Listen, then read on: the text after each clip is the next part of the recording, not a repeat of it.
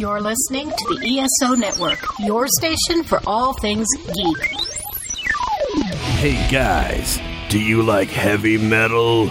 Do you like video games, comic books, movies, theme parks, or even cool TV shows? We've got the place for you. Metal Geeks. Time to rock out with your geek out. Here are your hosts, Carrie the Metal Geek, Dave, and George. Geek it out, fellas. Balls. Oh, you started off already, man. This is why we can't be organized, because there's always balls flying at me. George isn't here, man. I had to throw him, you know? That's true. Welcome, everyone, to episode number 224 of the Metal Geeks podcast. I, of course, am one of your hosts. I am Carrie the Metal Geek, along with... This is Brutal Dave. Good evening, gents. Good evening, man. And we also brought back the new daddy of the group, Justin, the Metal Encyclopedia. How you doing, sir? Hi, Daddy. Are you going to start calling me Daddy? Oh, God. It's a little weird when you guys say it. I don't know. Depends on the inflection of how I say it. I mean, I don't know if there is a way you can say it that doesn't come across as a little odd, Carrie. Okay. Then maybe I won't say it. Hey, Daddy. Is that you can say that the whole episode now. Well, yeah, I mean, we should say, you know, the whole reason I haven't been on in a while is because I have a daughter now. Congratulations. We've talked about it on the show, but congrats again. Congrats. Thanks, guys. Yeah, she was born July 12th, and that's kind of taken up all of my free time for the last couple of months. So I see the room behind you has changed as well. Yeah, there's no Masters of the Universe stuff hanging up. Well, there's one poster. I didn't want to put a bunch of holes in the apartment wall, but there is one poster way over there. You can I see it. I see it. But yeah, we're moving. We bought a new house. Nice big house up in Conroe, near the Woodlands, zoned for the Woodlands school districts. Nice. But right now we're living in a massive apartment. That's why it seems so empty. There's just lots and lots of empty space here. And we alluded that George isn't here tonight. George is actually on vacation as we record this. George really wanted to see the hurricane. He did. He planned it. So he went to Disney World. He left probably last weekend, Saturday probably. But as we're recording this, as of the night, he's sort of like in the throes of the hurricane at Disney, locked up in his room at the Pop Century Resort. So we're going to hear a lot of cool stories, apparently. I don't know. Maybe I hope if he makes it back. I mean, hopefully he makes it back. Don't say that, because if that doesn't happen, you know, we don't want that to happen. Disney World's going to be gone, and then Carrie's going to be very upset about that. What am I going to do from there? Yeah, no doubt. We'll have him come on and talk about his experiences. But everybody, you know, out there that we know in Florida, Brian, our good friend Brian Hogan, and everybody, and all the podcasters and vloggers that I watch, you know, hope everybody stays safe during this hurricane. We've gone through it down here when it's not fun, you know? No, it's not. But to replace George, I brought on a new, very special guest. I'm sort of paying you guys back, because you brought myself and Sean the Metal Pigeon onto your show, The Metal Exchange, last week, as we discussed Don't Break the Oath for Merciful Fate.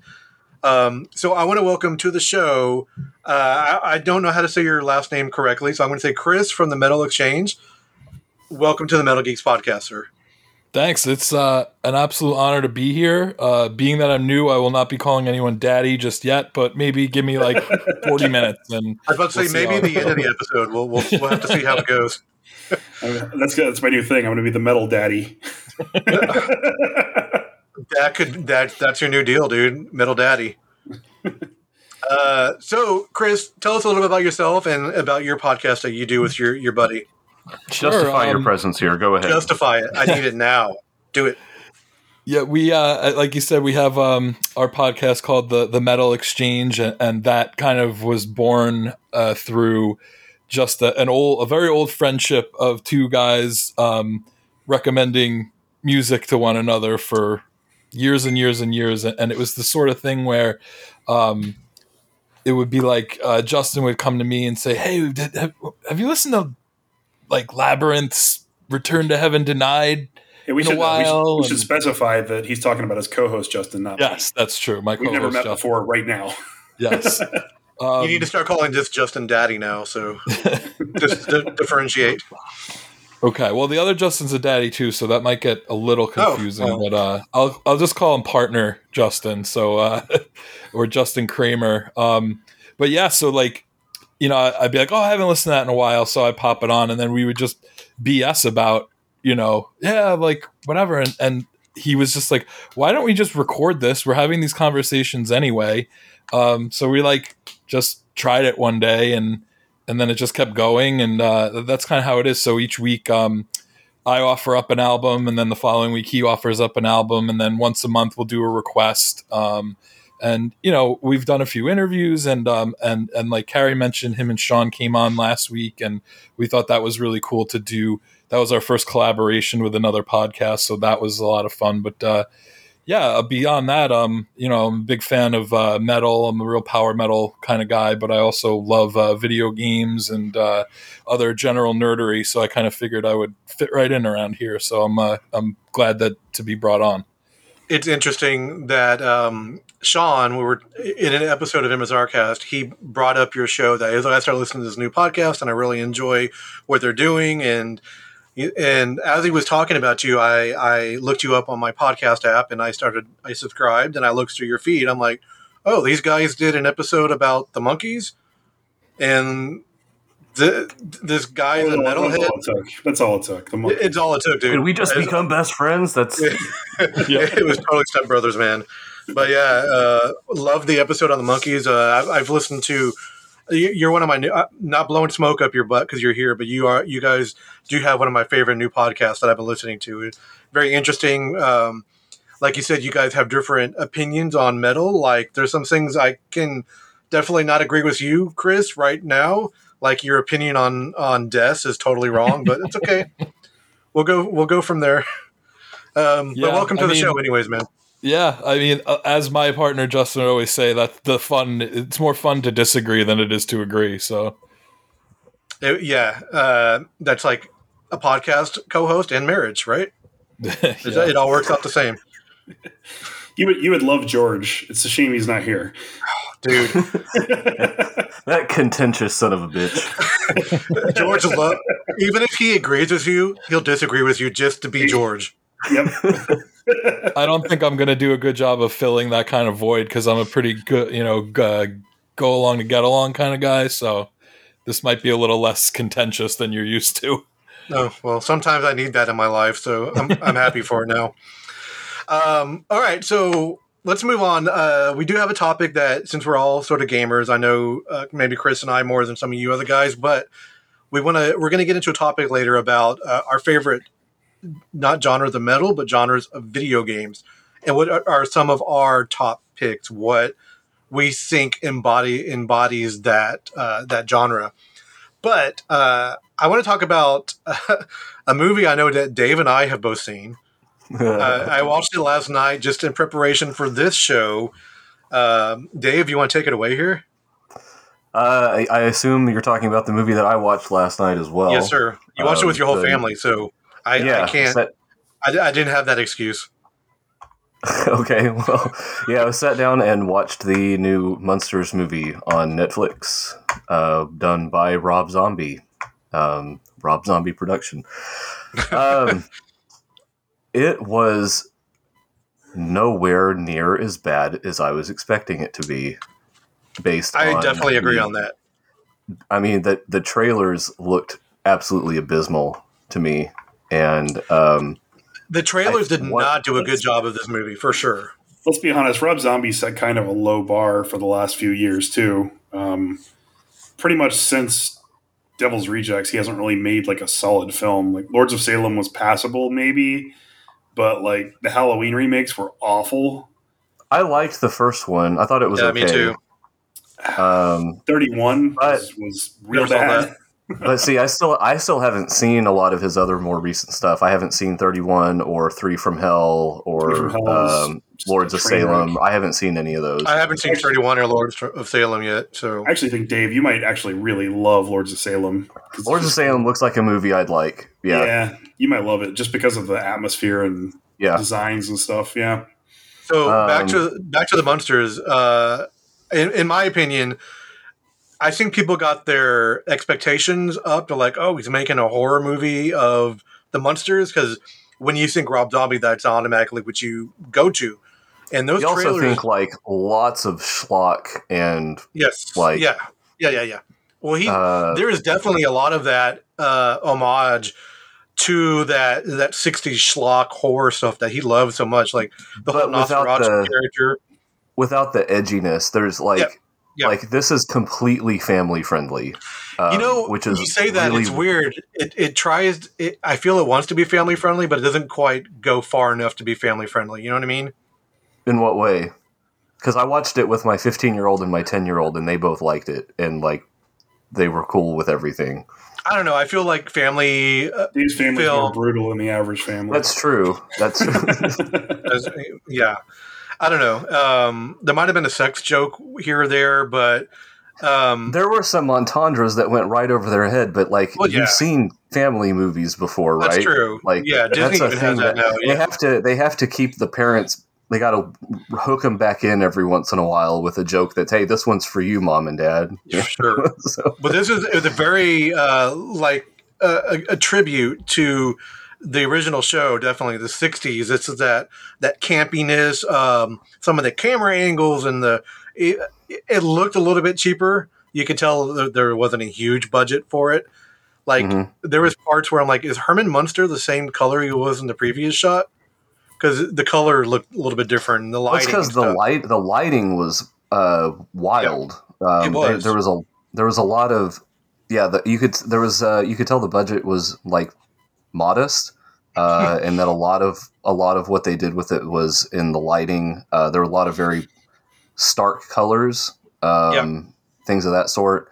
a lot of saturation kind of at times too. highly saturated colors, very colorful for a Rob Zombie movie. Like he's always had a sense, he's a designer. He's always had a sense for that kind of thing. But this one's a lot more colors popping, vibrant. I agree on that for sure. Neons and all that kind of thing. But it's like I feel like it took me a while to like get into the groove of what it was doing. Mm-hmm. And then I realized that what the movie was doing was really just being Rob Zombie's love letter to the Munsters as it was. He didn't try to like really change it. He didn't really try to make it something that the Munsters wasn't. The humor in the movie is like lifted straight out of the old sitcom. It's the same kind of hokey jokes and weird slapstick and all that. Like they could have, and it wasn't all just like rehashed stuff. Like there were Easter eggs and nods to the series that was like, that was that detail, like Herman's rock star outfit that he wears, like that's straight out of the show. I remember he's wearing that exact same outfit in one of the episodes of the show. So there's stuff like that all through it. But it wasn't like he was just rehashing or just going, I'm going to replay all of these things that you remember from specific episodes. But the humor was the same kind of humor. They could have, the humor could have been written right into an old episode of the show, and I feel like it would have made sense. Great. I totally agree. There was because it was originally in black and white, but there was a colored movie at some point later, maybe like and it was kind of garish too. Yes, this totally looks exactly like that. He's like, he watched that movie. He's like, I want that color palette right there. Give me as saturated Technicolor as you can. Paint that motherfucker like bright green. That's what I want. What'd you think of the cast? I mean, of course you had Sherry Moon. I mean, she's okay. She wasn't. I mean, she played the character okay. She copied what the original actress did. So she was okay. My wife actually really liked her, and she's not a Sherry Moon Zombie fan, so to speak. But she really enjoyed. But she is a Munsters fan. We're big fans of all that stuff here. You know, we're more Team Addams Family than Team Munsters, but we love all that stuff. Yeah, right. I gotta ask: is anybody really a Sherry Moon Zombie fan? I don't know. Rob Zombie is. Rob Zombie is. I have a feeling a lot of the. I feel like a lot of the Lily wardrobe probably came home with them. So to fulfill Dave, some childhood fantasies of Rob Zombie. I think they had that wardrobe before the movie. They might have, but actually, that brings up a point though. Is that a lot of her costuming was actually really cool and well done. And a lot of the other characters too. I thought she was okay. I thought her performance, like she Yvonne DiCarlo'd as well as Sherry Moon Zombie could have. So good job. I really like the guy who did Grandpa or the Count. That's what I was going to say. Daniel Roebuck channeled Grandpa. He was great. When I was a kid, I got called Grandpa Munster a lot because of the way I looked. That grin on your face right now. Now I see it. I do. I got called combination between him and Corey Feldman for some reason when I was a kid. I was like an old vampire or a whatever. I thought he did really well, and Igor was Sylvester McCoy, one of the Sylvester doctors. McCoy. Yeah, it took us until the movie was over to figure out who he was. Right. Yeah. And I got the guy who played Herman did a good job. I mean, he didn't try to play him exactly like his voice, but man, the laugh and some of the syncopations, he was spot on. Yeah, he did the laugh pretty well, and the kind of frenetic, like he's in this hulking body that he doesn't have complete control of. Like he did that kind of like slapsticky stuff pretty well. It's a is it a great movie? No, it's not a great movie. Is it a fun family movie to watch around Halloween? Yeah. Is it a loving tribute to the Munsters? Yeah. It was cool. I ended up liking it. I was going to say... Go ahead. I was to say I laughed quite a bit. It was hokey. I surprisingly did too. And it was stupid as hell, but it was enjoyable. Cassandra Peterson was in it. Oh yeah, so that was cool too. Elvira, yeah. She was the real estate agent, right? Mm-hmm. Yeah. There was a scene, Chris, if you ever watch it, where they're in Paris, and then they go into this Parisian courtyard type of deal, where it's restaurants and all this, and there's a guy doing a mime there. That whole shot, when everybody reacts to them, there was shots, and I was watching. I'm like, holy crap! This is just like the schlockiness of a Monkees episode. They were doing exact stuff I would have expected to see on the Monkees. I'm like, all right, I get what they were going for, and that's what the Munsters TV show was. Which a lot of people don't remember that. They don't how campy it really was. How far apart in time were those two shows? Same time. Yeah, they were airing the same time. Yeah.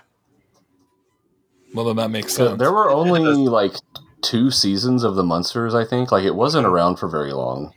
I don't think if my generation and younger watched it on Nick at Night, they had any exposure to it at all. No. It's older people like us, I guess. Yeah. Because I grew up watching that a lot. You know, they would always show the Monkees and then the Munsters and Batman all together. You know, They all fit together, sort of in a weird way, but yeah. Like I said, don't go in this expecting a Rob Zombie horror movie. It's absolutely not that. No. Let me ask you a question, Dave. If Rob Zombie didn't have his name attached to this movie, do you think it would be getting as much hated as it is? No, but I also don't think it'd be getting as much attention as it is either. So, good point. That is what it is. Fair point. All right. One of the movies that I saw was Clerks 3 in the theater a couple weeks ago, which is already coming out on streaming next month and then Blu-ray in December. Has anybody else beside me seen it? You saw it, Chris? It. Yep. All right. Yeah, so you can't go to the theater. Yeah. It'll be out soon, dude. Trust I'll me, rent it for you. I'm missing movies more than anything. That's the biggest loss from having to stay home as much as we are. I Because understand. I used to Justin go is like 3 a times a week. Justin's a big movie like buff completely. Not only that, but there's like so much good horror stuff coming out over the past month, and I've just been dying to see everything, and I can't. I have to wait for it to come out on demand. So Chris, without spoiling Clerks 3, because there's some major stuff in this movie, what was your overall? What did you think of it? I tried to go into it with kind of low expectations because I was a Kevin Smith fanatic. And then after Zack and Miri, he kind of lost me. I really like Jersey Girl. I really like Clerks 2. I really like Zack and Miri. After that, it was like Cop Out, and then like the movies that he tried to start to get serious, like Red State. I thought was pretty good, but then Tusk was just off the wall, and Yoga Hosers was I like Tusk. by far the worst thing Tusk he's too. ever done. Yoga Hosers was terrible. Yeah, I mean, it's not a good movie, but it's not. I think he made what he was aiming to make. You know what I mean? Right.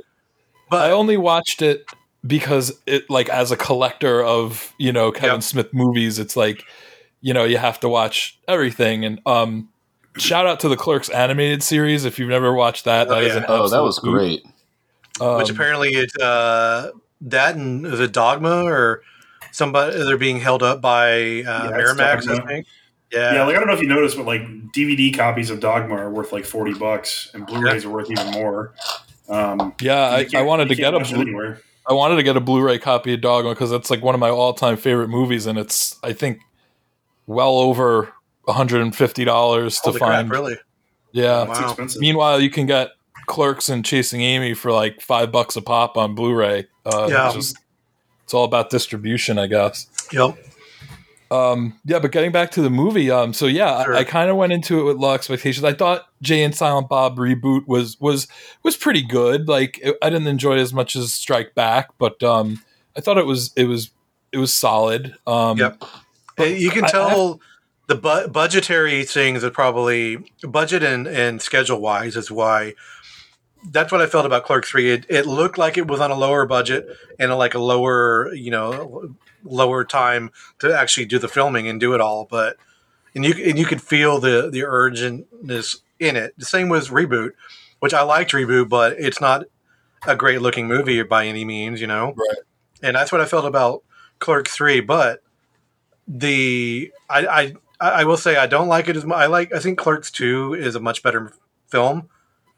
But there's a lot of great elements in this new movie. I'm going to have to watch it again, of course, to really get my assessment of it. But because there's some stuff that happens in the movie, you're like, oh, fuck, okay.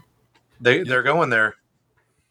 And a lot of it, it's like he's, and it's a little annoying, no offense to Kevin, but that it's sort of like the whole plot is sort of, mirroring what happened to him in real life with the heart attack and all that. Right. And then combine that with like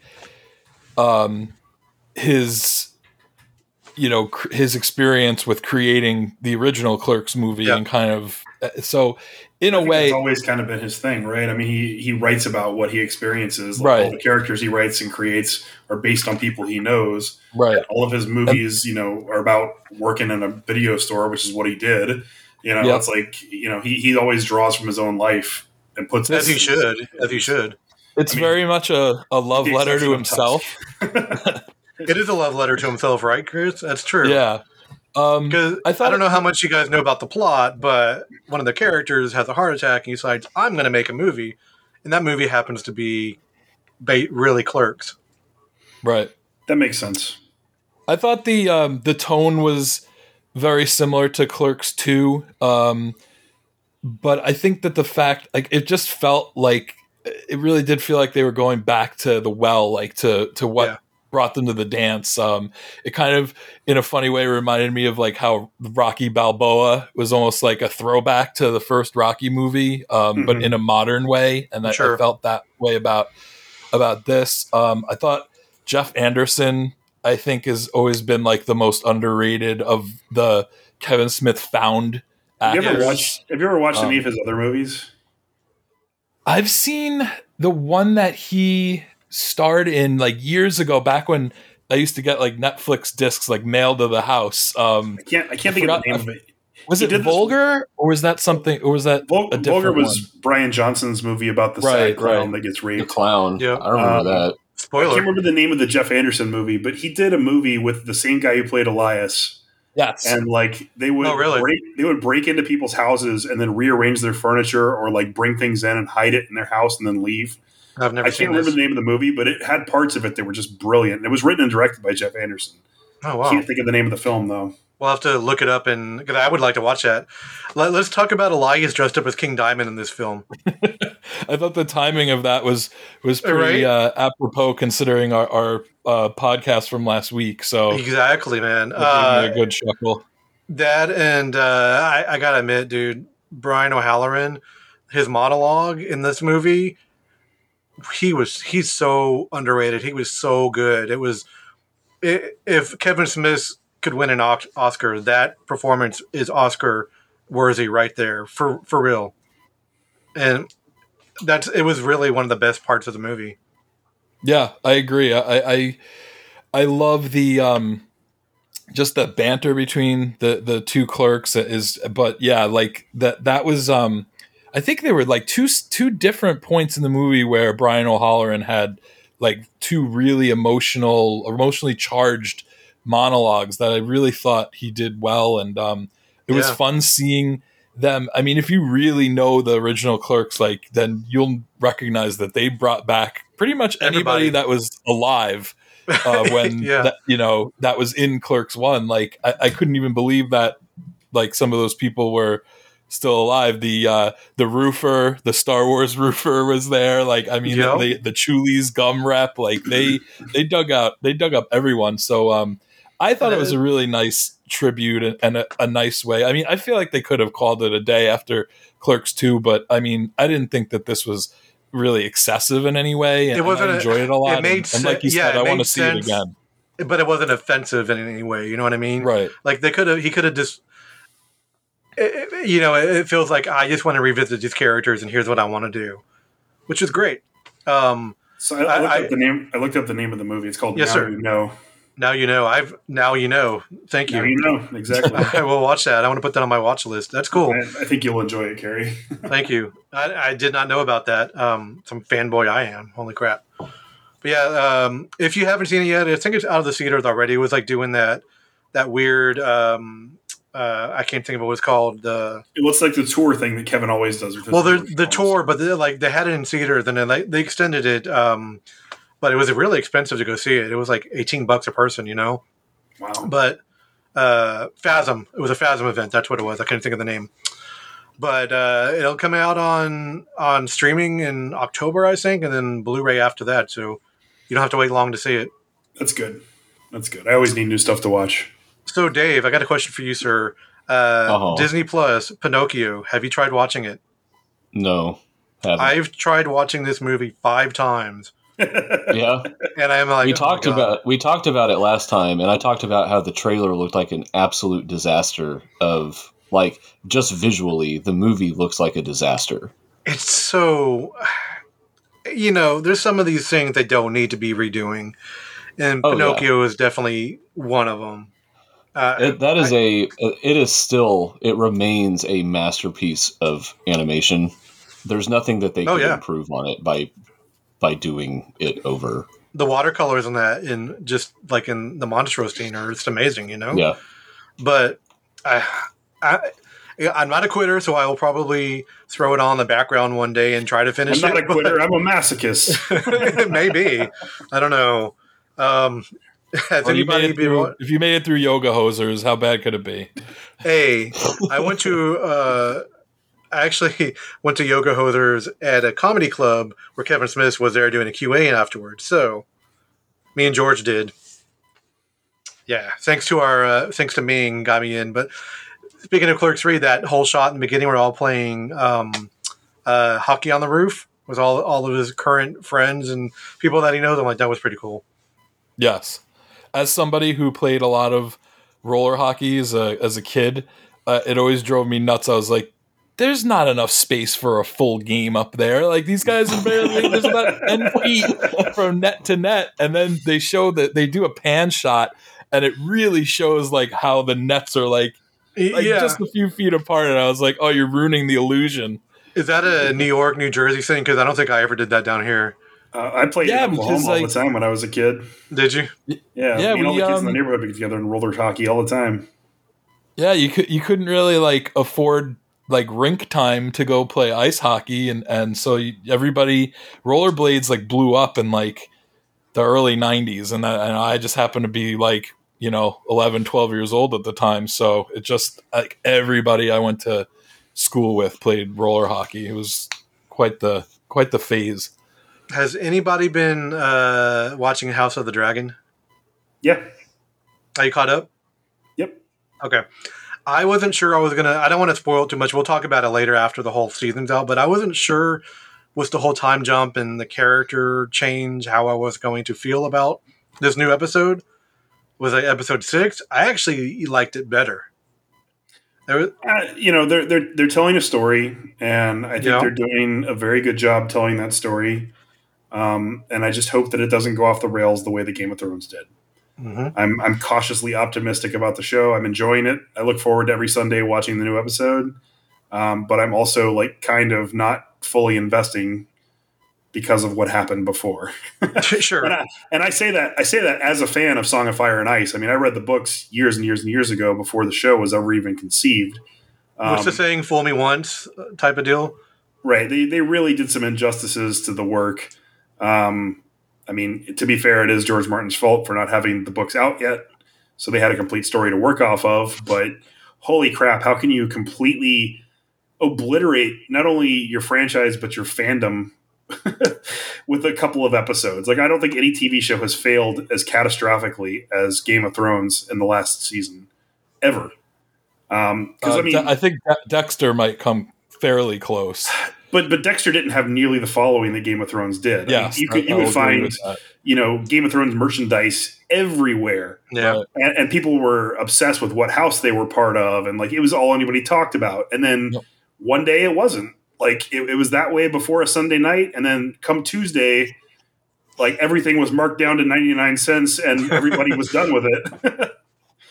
Yeah, that's the. Do you remember that year that happened? Was it? We had Khaleesi. What's her name? I can't think of her name. Emilia Clarke. Emilia Clarke. We had her at Comic Palooza that weekend, and that Sunday was the finale. We're like, oh my god! Thank God that finale didn't happen last week, because we would have been screwed. Nobody would have paid to see her. The timing of that happened that way. Yeah, it was that weekend, dude. We're like, holy crap! All right. Yeah, I remember that. Dodged a bullet there, man. That's the reason why I haven't started watching the new show, is because I still feel the burn. Yeah, I was very hesitant to start it for that reason. I didn't care in the beginning, but I got to tell you, man, they've really done an outstanding job so far with it. I'm very hooked. Some masochism there. Yeah. I agree. We gave the first episode a shot. We're like, all right, and we sort of got pulled into it. I think with Paddy Considine, that he's doing a great job as the king. Yeah, he's great. I'll agree with that.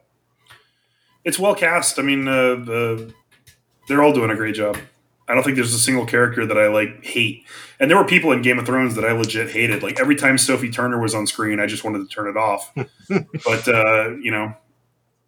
it is what it is.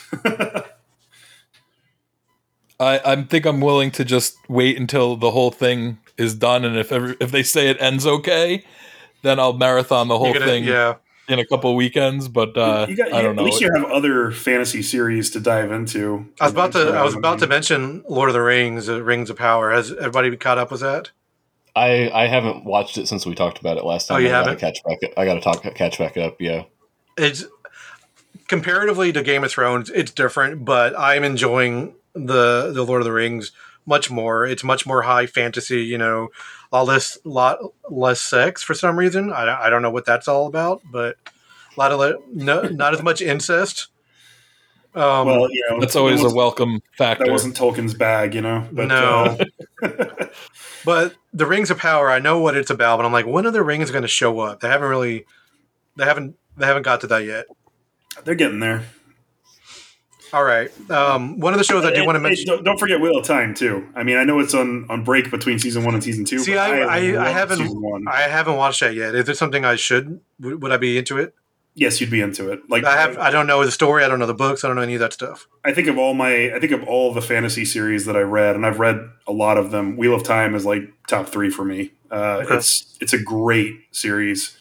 There are some places that lull because it's 12 giant books, but or 13 rather. I guess Brandon Sanderson wrote the last one, but who was the original author for that? With the Heinlein? Robert Jordan. Robert Jordan. Okay, thank you. Yeah. It has some of the best characters out of any of these series. So, okay, I think you'll like it. It's an Amazon thing, right? It's an Amazon thing. I'd say watch the first season, see what you think. Okay. I will. I'm looking for something like that to get into. Chris or Dave, do you know the series? Have you read the books or anything like that? I started the first book one time, and not for any good reason. I put it down and didn't come back to it. I do that a lot. I'll start something and then forget that I started it because ADHD or whatever. But I don't have any like criticism against it. There's no reason why I stopped reading it. I have a tiny bit of familiarity with it, is all though. What about you, Chris?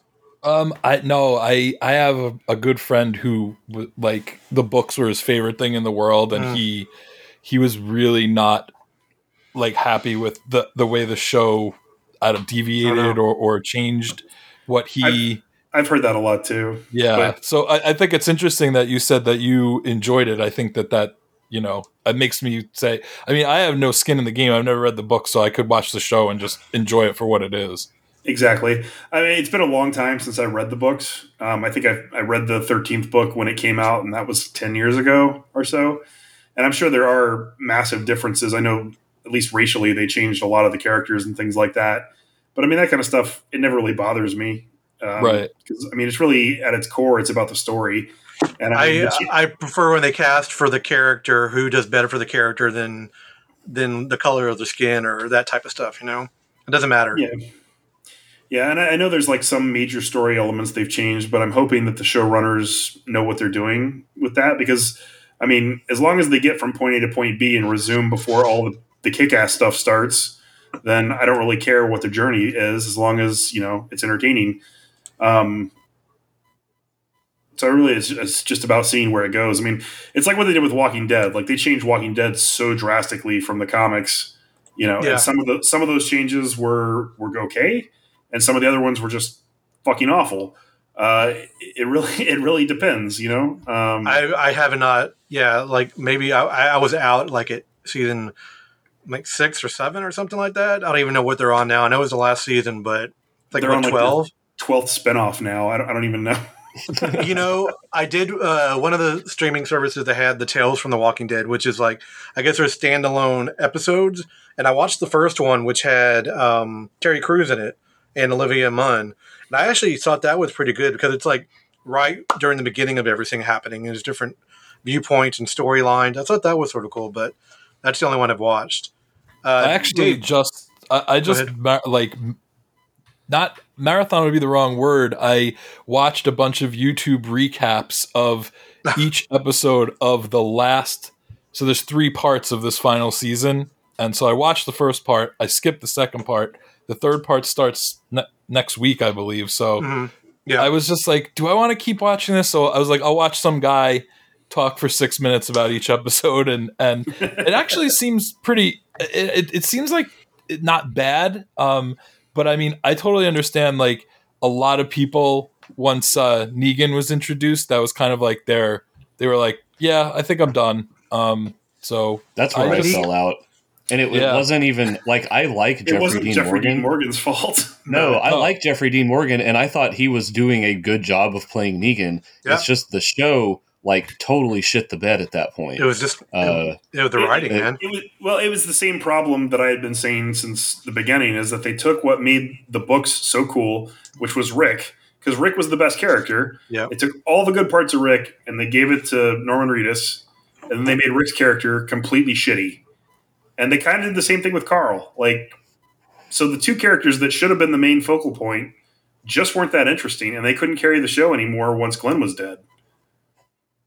And that's why I stopped watching. Right. To me, it was the way that they what killed it for me was the cliffhanger ending when they introduced Negan. Yeah. And it was like, oh, he killed somebody, but you're going to have to wait till next season to find out who it was. And like everyone knew who it was. And so then they killed two characters off, and that was supposed to be the twist. And I was like, the better way to have handled that then would have to have taken out Glenn at the end of the season and then opened the next season with him taking out Abraham. I feel like that would have been more emotionally impactful. And I feel like the emotional impact of the show lost a lot of momentum during the season break because of how they handled that. So, and then when it came back, that first episode where Negan's like showing Rick the ropes of this whole new world or whatever, it didn't make any goddamn sense. And too many time jumps and stuff like that. I fell out. I was like, I don't care anymore. They also had some people they definitely miscast. Like Laurie Holden was a terrible Andrea. And I think she really dragged the show down for the first few seasons. So instead of jumping the shark, which is the normal term, why don't we just say bash Glenn in the head? That's when they bash Glenn in the head. They really brained Glenn on that one, huh? Man. Daddy. So, Dave, did you see the news about the newest upcoming Disney movie they announced today? I don't know. What they're doing a Figment movie. Okay. I think I caught a glimpse of something about that. So what does that mean? How are they doing a Figment movie? I don't know yet, but it's being done by Seth Rogen's company, which yes and no, but it's also being written by the two screenwriters who did Detective Pikachu, which I saw that movie, the Pokemon Detective Pikachu, and I thought it was fun. They treated the characters the way they should have been treated. As far as like a Pokemon movie, so I didn't know. I had to ask my daughter. I was like, "So how was the?" I was with her, and I was like, "How was the movie?" She was like, "It was pretty good." I'm like, "Okay, cool." There you go. I couldn't tell. If Dreamfinder is not in this movie, I'm riding right there. It needs to be Figment and Dreamfinder. This needs to propel Figment back to where he was as an icon for the park, you know what I mean, and not what it is now. So leave Eric Idle out of it, is what you're saying. You know, I love Eric Idle, but I do too. Leave Eric Idle out of it. Leave him out. I don't think we can't blame Eric Idle. It's not his fault. It's they decided to redo it, take out the Dreamfinder, and the second version was even worse, and nobody liked it. So like, oh well, we need to close this and add some fun to it or something. Hey, speaking of Disney and fantasy series, how excited are you guys for Willow? I'm stupid excited. I haven't kept up with the promo stuff for it. I saw some of the really, really early stuff, like just after it had been announced. I haven't kept up with it since then, but I don't care. I'm excited to. The D23 trailer is amazing. It really is. Yeah, like I need to watch it. I was jokingly just like, well, they're making a Willow series. Like I'm tentatively kind of excited, but then I saw that trailer and it like blew me away. I mean, I had a conversation last time Chris Claremont was at Comicpalooza. It was right after they announced we're going to be doing a Willow series. So if you don't know out there, Chris Claremont and George Lucas wrote a trilogy sequel book series to Willow.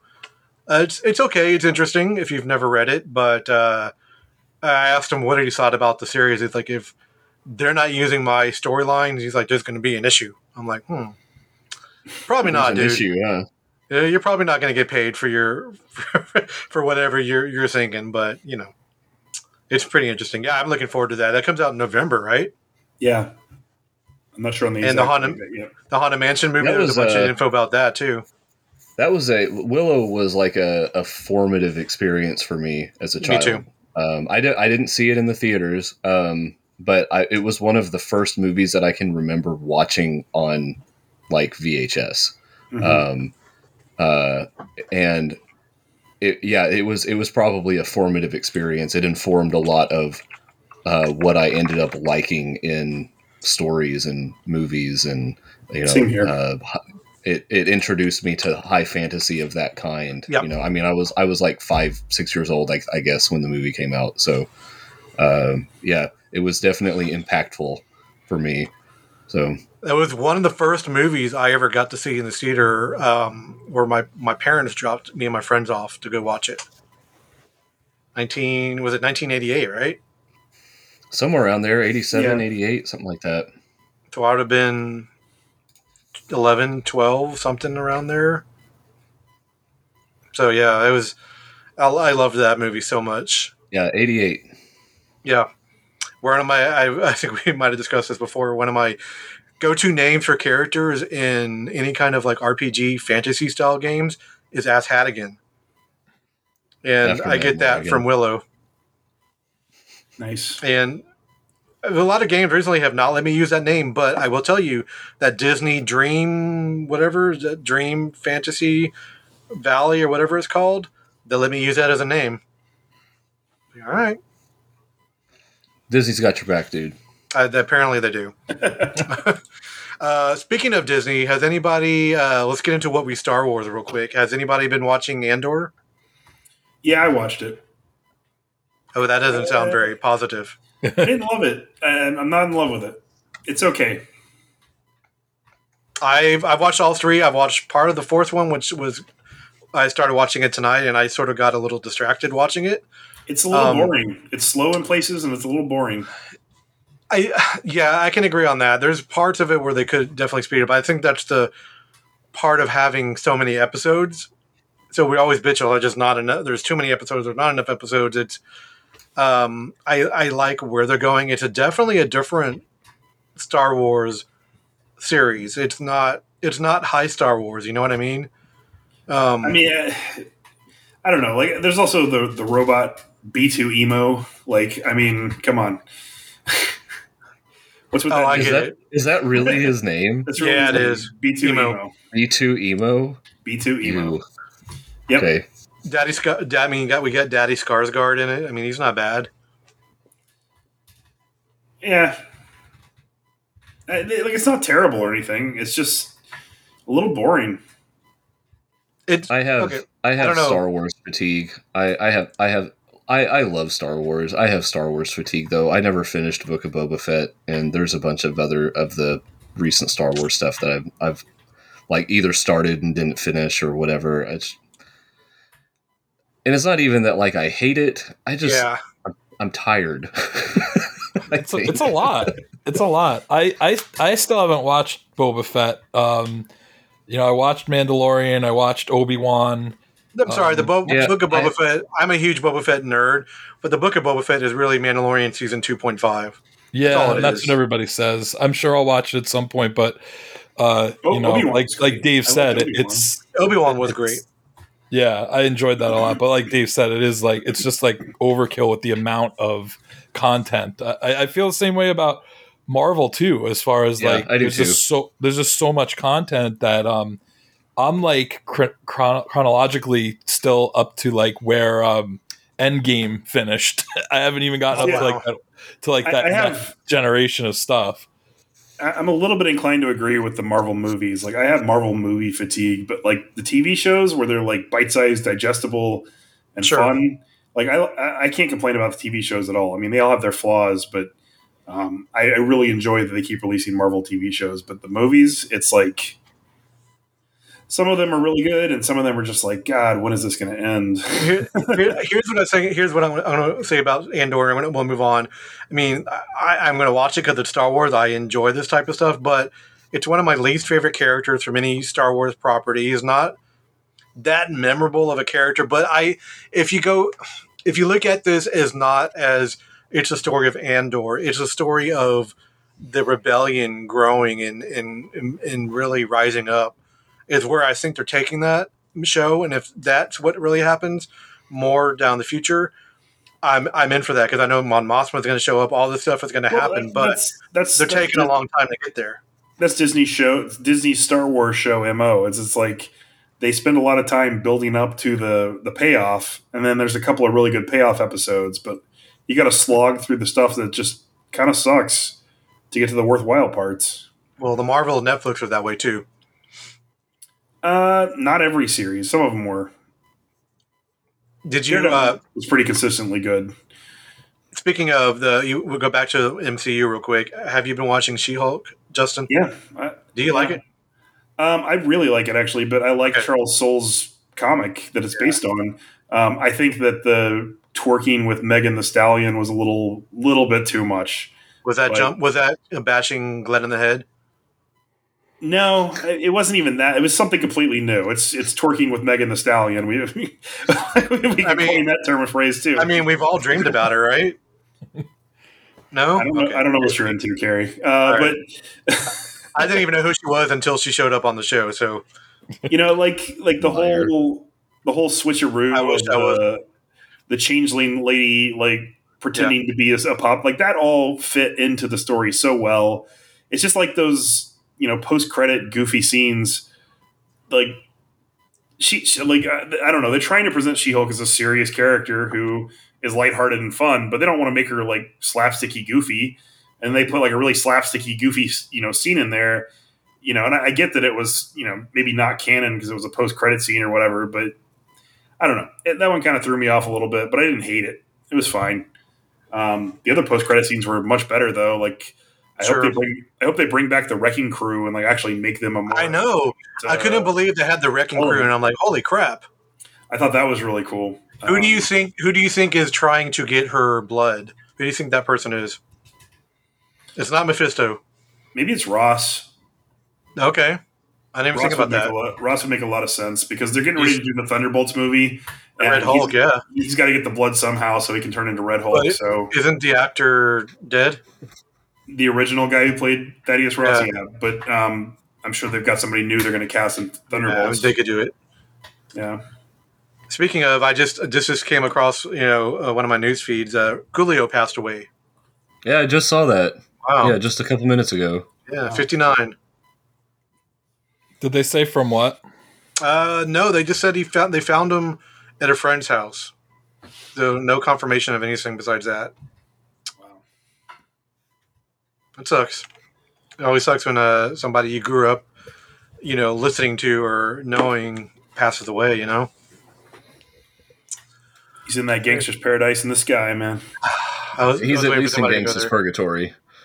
Yeah. Depends on your beliefs. All right, so you guys want to move into our main topic of the evening, video games. Before we talk about our favorite genres, I do want to mention one game that I've been playing quite a bit of, and I'm playing it on the Xbox Series X. It's called Metal Hellsinger. Have you played this yet, Dave? I've played the demo. I haven't gotten the game yet. Yeah, the demo is fucking great, and I'm absolutely going to get the game. I haven't yet. This is a game that was made. I think they went. We need to make a game for Dave. That's what we need to do. They're like, okay, Dave really likes Doom, right? Yes. He really likes heavy metal music. Yes. He likes. Do you like Guitar Hero style games? Yes. I play guitar, so. Well, there you go. I play plastic guitar, so. Well, at least I did. But yeah, this game it's so awesome. It's so metal. It's the first song with Michael Stane on it. Mm-hmm. It's so cool because once you start getting good and you get to your spot is when the vocals kick in, and I think the music in it is really good. It's all done by the guys that work on it. They did a whole live show at it might have been Gamescom or something like that recently. Yeah, I think it was. Yeah, it was so cool. If you haven't played this game, it's if you have Game Pass, it's free right now. And apparently, I just saw them post something about that if you have the PC version, it's customizable. You could put any music you want to it. I'm like, all right, now you got me interested there. Because they showed you just bought that top-end gaming PC not that long ago. So I do. I could play it. You can use it for something other than Roller Coaster Tycoon. Shut your mouth.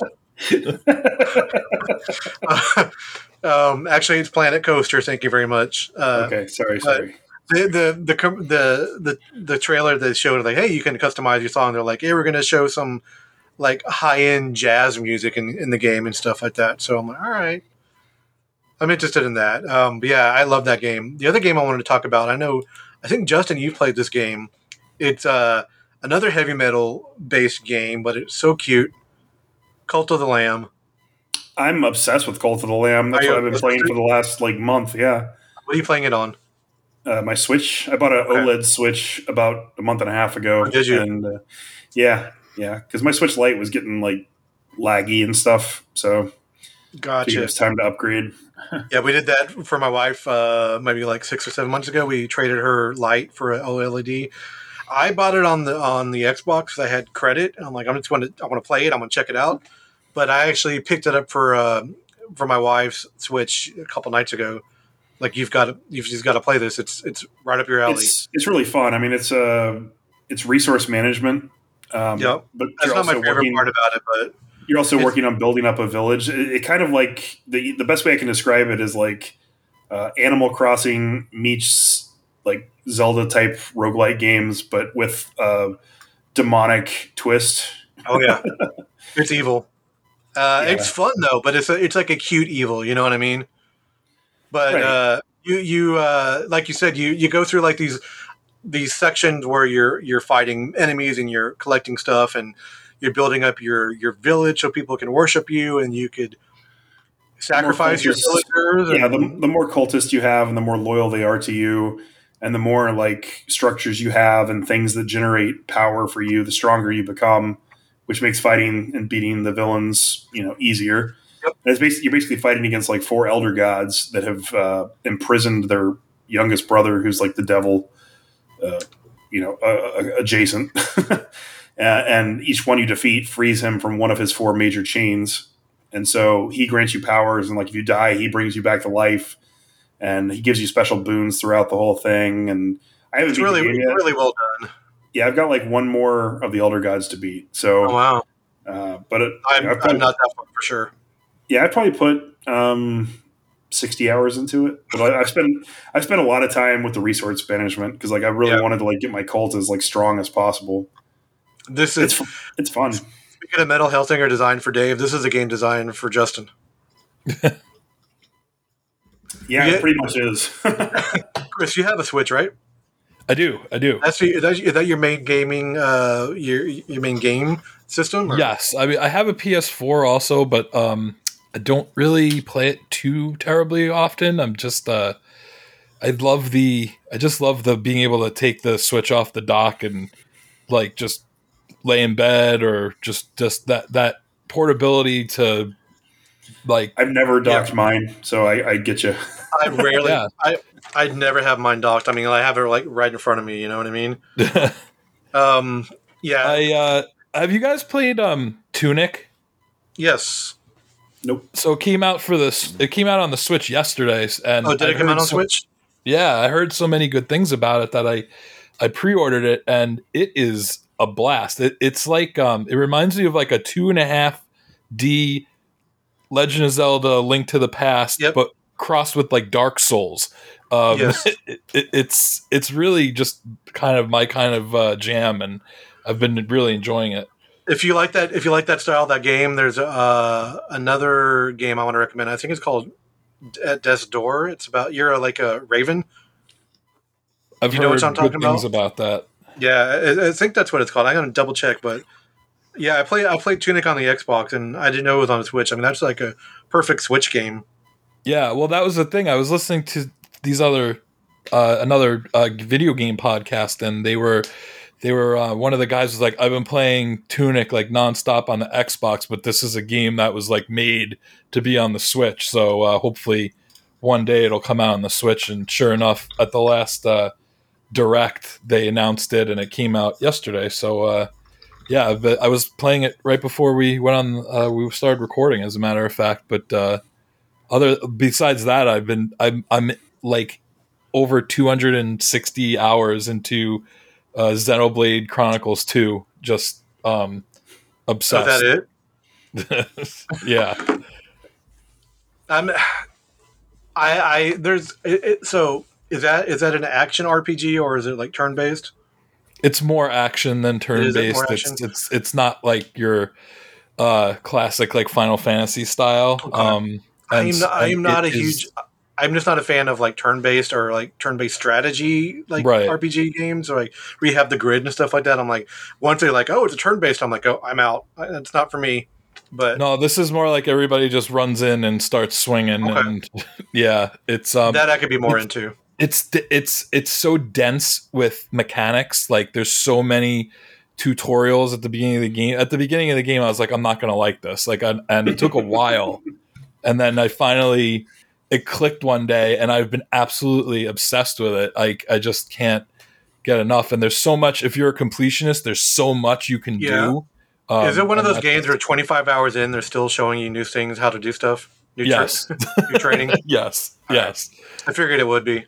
Yeah. Get your money's worth on those games, though. I was trying to get through it as quickly as possible because the third one had come out, I don't know, a month ago, and I'm still working on the DLC that came with the second one. So, I'll get to it eventually.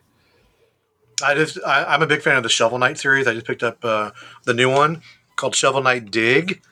It's very roguelike. So it's imagine. Do you remember Mr. Driller? You guys remember that game at all? No. Nope. So you have to dig down to the levels, but it's a action platformer mixed with like that. You have to just keep on going down into levels. But every time you die, it's different. It's like the roguelike in that aspect. Oh, that roguelike thing. Yep. Yeah. Which is the big rage right now.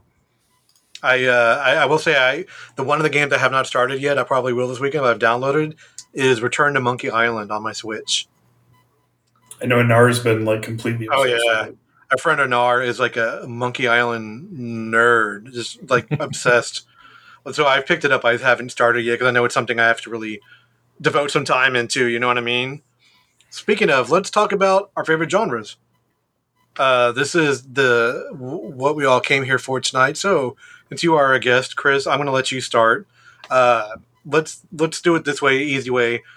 I know we all have different styles of games that we enjoy. You mentioned Xenoblade Chronicles, maybe not for me, but so let's go through your favorite genres and some of the games you recommend in those.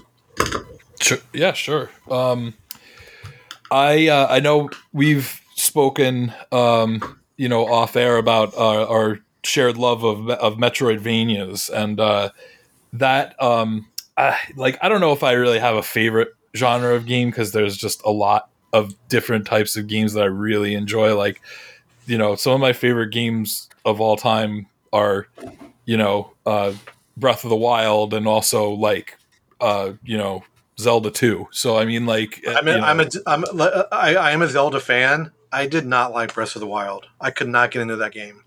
I don't think you put enough time into it because it doesn't really get good until halfway through. And we've talked about that before. I definitely did not. I know that for a fact. Will I play the new one? Probably, but I was scared to death of it when I started playing it because I'd never played anything with that kind of scope. It was so overwhelming. I had no idea what to do. I was so used to linear Zelda games, but once it clicked, it turned into the most incredible gaming experience. I just fell in love with it, but there's definitely I think a steep curve as far as how long it takes you to get that click. My damn sticks kept on breaking. I'm like, what the hell? The very first thing I did was I picked up an axe and pressed the wrong button and just threw it into a lake. And I was streaming on Twitch at the time, and that got a real everybody started laughing at me. So that was my first experience. But yeah, I didn't know what was happening the first time I played that game, and it just now I'm super excited for the sequel that they announced that's coming out in May next year. But Tears of the something? Tears of the Kingdom. Yes, okay. Tears of the Kingdom. I was going to say Tears of the Dragon, but that's a Bruce Dickinson song. Yeah, yeah, exactly. But it was when I was in high school, I didn't own a PS1, and I had a friend who was he came to me and he's like, were you into Castlevania at all? And I go, no, I never really had any of the NES games. He goes, you got to play this game, Symphony of the Night. And so he showed me, he basically like trained me like a Mr. Miyagi, like how to play the game from start to finish, where every secret like broken wall was. And wax on, wax off. Like, that was the start. Yeah, that was the start of it for me. I was like, these games are so much fun because there's a certain simplicity to it in the fact that like you can only go so far until you find a certain item that's going to get you to get further. I actually played Super Metroid after Symphony of the Night. Wow. Metroid is one of the all-time great games. Metroid was a fantastic game. I play Symphony of the Night about once a year. I'll go back and play through it again. Yeah. I love that. I love that game. But I've never played it, but I love Super Castlevania, and I have that on my SNES, and I play that probably once a year. Yeah. I never really played a lot of the Castlevania games. I played the first one. I still have my copy of it, but and I played a little bit of Super Castlevania, and I know I played one of the Castlevania games on like PlayStation 2. I don't remember what the name of it was. Maybe Lords of Shadow. Maybe I don't remember, but 3D one. It was 3D. Yeah. But like, so I don't have a whole lot of, which is weird because like Castlevania seems like exactly my kind of thing, but I've never played a whole lot of them. But I do like the Metroid games, like especially like the core Metroid games. They did that like weird like M game or whatever by the other studio that I didn't have any interest in. But other M, yeah. That was a Ninja series, I believe. Yeah. Yeah. But like the core Metroid games, I've always really liked the exploration of them. I'll get into that, but exploration games are a genre that I enjoy. So you would like the Castlevania games that were done in the Metroid style, which were Symphony of the Night and I would say the 3DS and the Game Boy Advance. Those games. I have all my original ones still. Those are some of my favorite games of all time. Like Aria of Sorrow is probably one of my favorite Game Boy games of all time. And there's a collection out now for Switch. It's digital only, but it includes 3 of those. The 3D, I think it's the GBA games actually. Yep. Totally worth getting if you're into it. So when we talk about Metroidvania, the first Metroidvania game really was Symphony of the Night, where they pulled elements of Metroid where you have to explore and open up new areas when you get new weapons and all that kind of stuff. And then all the DS and GBA and all that stuff came right afterwards, and it sort of, that genre just exploded from there, man. It is one of my favorite genres. Anytime somebody's like, "Oh, it's a Metroidvania," I'm like, "Oh, don't have to even tell me. I'm in." Like if you haven't played the Ori games yet, it's on my list. I actually have the first one sitting on my Switch, getting ready to be played at some point because I've heard such good things. But I loved Hollow Knight. Did you play Hollow Knight? Oh yeah, Hollow Knight's difficult. There's a sequel to Hollow Knight coming out soon. Well, when? 23 apparently. Yeah. Yeah, Hollow Knight's on my list. Guacamelee is actually really fun. I was going to mention Guacamelee. I don't play nearly as many of these as you do, but I played Guacamelee and it was great. I liked that one a lot. Yeah, part 2 is really good too because it's different. I want to mention it's a shorter game, but I had a blast playing it. Like when it came out 2 years ago, it's sort of Metroidvania-ish, but it's a different take on the genre. You play like this like alien life form. It's a game called Carrion. If you have not played that game, it's short, but it's so good. Carrion was fun. Is that the one where you're like kind of this like amorphous Lovecraftian thing? Yeah, I saw that. That looked interesting. Axiom Verge was another good one too. I didn't play the sequel, but the first Axiom Verge was very much I felt a love letter to Metroid. So yes, that's one I played as well. They're very early like 8-bit Metroid looking graphics. You know, it's like one guy creating this whole game basically. The sequel just came out recently too, right? Yeah, I haven't played it yet, but Well, I just recently played the first one actually on recommendation from Oh yeah, friends that really enjoyed it. couple. I'm looking through. I made a little bit of a list. We're talking about Metroidvania. If you've never played this a game, it's called Gato Roboto. It's on the Switch. It's really fun. It's pretty cheap. You're a cat in a spacesuit going around like a Metroid style game. It's really cool. Blasphemous. If you have you played that one, I think it's another one. I think I like just hoard these games on my Switch and just hope that someday I'll get to them. Yep. Blasphemous is Metroidvania, but it's there's like elements of like Dark Souls into it with the gameplay. It's really dark and gothic and just really cool. I'm looking through my list here. The Messenger. Oh, I was going to mention that. Okay. I you. loved The Messenger. So this is a game where you actually go between an 8-bit style game and a 16-bit style game, depending on like which like universe you're in. You kind of go back and forth between, and the music is the 8-bit style is done with like a NES chipset, and the 16-bit is done with a Genesis chipset. The music is done by I'm going to forget his name. It's something crazy. I have to look it up. The music is so good, and the game is just a lot of fun. It's kind of like Ninja Gaiden meets Metroid meets like Castlevania. It's a lot of things.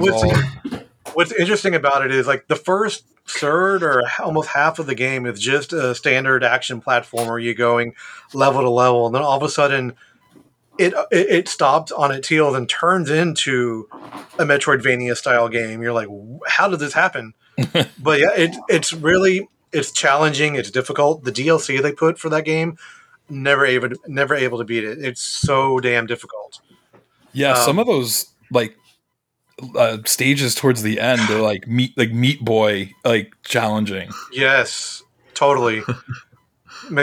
So you just break your Switch in half. You're like, God damn it! Yeah. Oh, and it's Rainbow Dragon Eyes was the guy who did the soundtrack for. Yeah, it's a great soundtrack. It really is. When you mentioned like when you're in 8-bit and it's the same music but there's two different versions of it, it's really cool. I'm really into like the Way Forward Technologies games, like the Shantae series. If you ever played those, they're a lot of fun. They did the Mummy. Remember that horrible Mummy movie that came out? The one with Tom Cruise. The one with Tom Cruise. One. There's a Metroidvania game called The Mummy Demastered. That's actually done by Way Forward. Did you actually watch the movie, Carrie? I did. I don't remember it, but I know I watched it.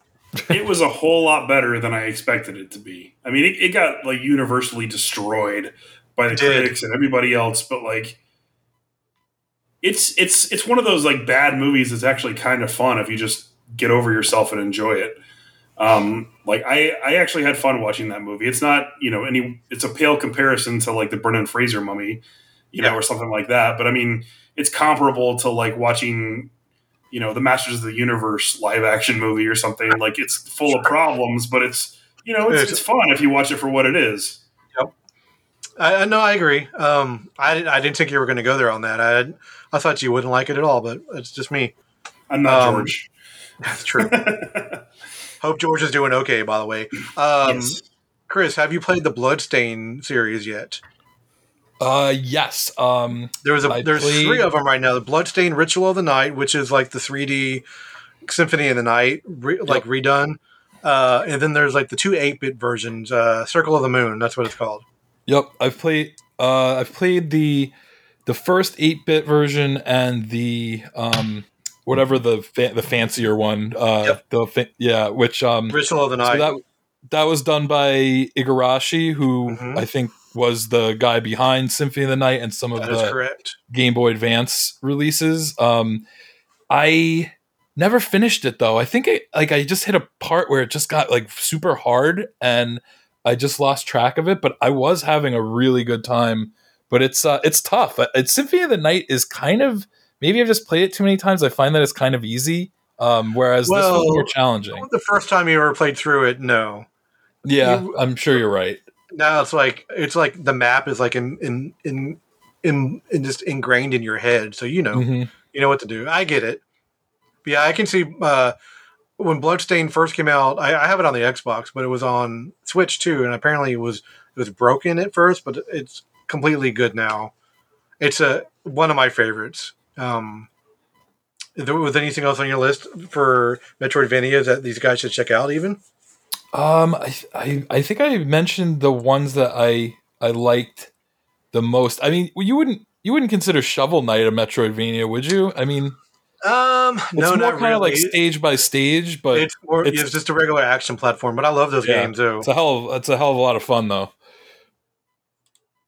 All right. Yeah, I'd say that's those are definitely my favorites. I thought the DS had some really good Castlevania games too. I just think visually they were more on par with Symphony of the Night, whereas I think Game Boy Advance wasn't quite up to snuff graphically as PS1 was. There's some really good looking Castlevania games on the DS. Oh yeah, I definitely agree. Check out that the Advanced collection, which is really cool. When we mentioned Metroid and Super Metroid, but the couple of the Nintendo DS or the GBA versions, like Metroid Zero Mission, was really good. Yep, Fusion as well. Yeah, even the new Metroid Dread. There's elements of it I did not like, but phenomenal game as well. Did you play Metroid? I think it was Metroid Returns. Was the yes, that's the remake. It was the remake of the GBA game, right? Yep, or the original Game Boy game, the second. Oh yeah, that's right. Yeah, yeah, that was Metroid Samus Returns. Excellent. That was excellent, but it was very difficult. I haven't played Dread yet. I'm assuming it's similar in difficulty. The exploration part maybe not as much, but there's elements of it which are pretty difficult. You have the way there's like these like robot things following you and trying to get you the whole game. Almost said movie, but yeah, we're their fucking Metroid movie. Come on. All right. I'd watch it.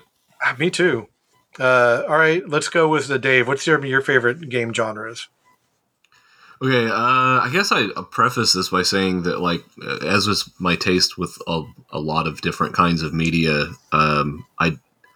sometimes my favorite things aren't necessarily a part of a larger whole that is something that I enjoy in general. Some of my favorite things just happen to be outliers. But that being said, there are definitely some trends that I can identify in the kinds of games that I am more likely to enjoy playing. If anyone's listened to this show at all when we talk video games, probably everyone can guess that one of those is going to be first-person shooters. I've been playing them since Wolfenstein 3D was the hot shit. And then Doom came out and changed my life forever. And I've been playing first-person shooters ever since. I prefer shooters that have a solid single-player campaign.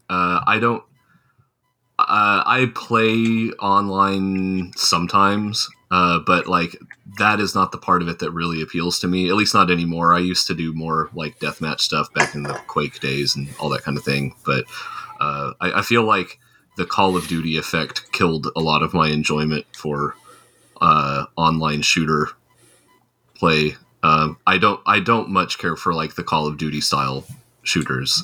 They're fine as games on their own, but I don't really care for what they did to the genre as a whole. I tend to like my shooters a little bit more weird. So I love Doom is my favorite my favorite video game series of all time, probably. But yeah, stuff like Quake, the Half-Life series, revolutionized the genre again. And then even where it blends with another one of my favorite genres, which is kind of open-ended RPGs, sort of open world RPGs. So I really like the Elder Scrolls series, Fallout, where they have first-person versions of them. But I also like other kinds of sort of open world RPG games. Dave's over here taking my answers. You're welcome. That's okay. You guys can share the same opinions. And but yeah, so yeah, open world RPGs or other kinds of like action RPGs, like the Diablo series. I enjoyed that kind of thing. Let's see. You mentioned Wolfenstein. I want to say the modern Wolfenstein games being narrative driven first person shooters are really awesome. Like, and then like BioShock and things like that. I love BioShock. Yeah. Yes. One of the things. Go ahead. I really like. So I like Doom for its. You go in and you gun and you move and you figure out the environment and that's all you're doing. It's just action that you just go. I like that they don't bog themselves down with trying to tell you a story. It's about the action. I like that. But at the same time, gameplay, yeah. The flip side of that is that I also really like a game like BioShock where it's about the atmosphere and about, like, to me, one of the most appealing things about the BioShock series is I feel like the environments are a character in themselves, and I'll replay those games just to visit those places again. So I like a game that has an environment or an atmosphere that I can get lost in. And so sometimes that's like the RPGs where you have these open worlds that are really rich and layered. I enjoy that aspect of it. So pairing with that immersive experience, I like exploration puzzle games where you get thrown into a world and you're like, okay, what am I doing here? And it's just about going around and exploring the world and figuring it out. So like obviously stuff like Myst. When I played Myst when it came out in 95 or whatever, that was a revolutionary experience for me. The problem with the games like that is that they have kind of low replay value. Because once you figure them out, you've figured them out. And, it's hard to find games with like a good balance that are like that as well too, because they're either just challenging enough to be fun, or they're so extremely challenging that you never finish it. Yeah, I guess so. What about Portal? I've always had a knack for them though. Like I finished the first Myst game. I finished in 4 days, and we talked about that before. I love Myst. Those games were great. Yeah, I guess I just kind of think that way, like the kind of lateral thinking. Some of those. All right, so I'm pretty good at them. I tend to be able to figure them out relatively quickly. But I love the experience of going to the place and so in immersive environments. And I guess I like indie games, stuff that tries something weird, something that does something new. Something experimental. I like that. Oh, and that kind of pairs with the exploration thing I talked about, Antichamber, last time. An indie game that has been in my library forever that I just played recently, which is a really bizarre puzzle exploration game, indie game that I ended up really liking. And then I guess the other big standout genre that I enjoy is certain kinds of sim games, particularly city builder, like city level sim games, and civilization level sim games. I really love stuff like that. So did I take all of your answers? Just literally all my answers. Yes. I think our tastes may vary slightly, but genre wise, we're right on point. I mean, I grew up with first person shooters too. That's always been a thing for me. They announced the GoldenEye is coming to the Switch. You're gonna be able to play multiplayer with GoldenEye, which is just amazing to me because I was like obsessed with GoldenEye as a kid. But isn't there it's coming out for Xbox too? But the Xbox is a redone version, but the Switch version is not.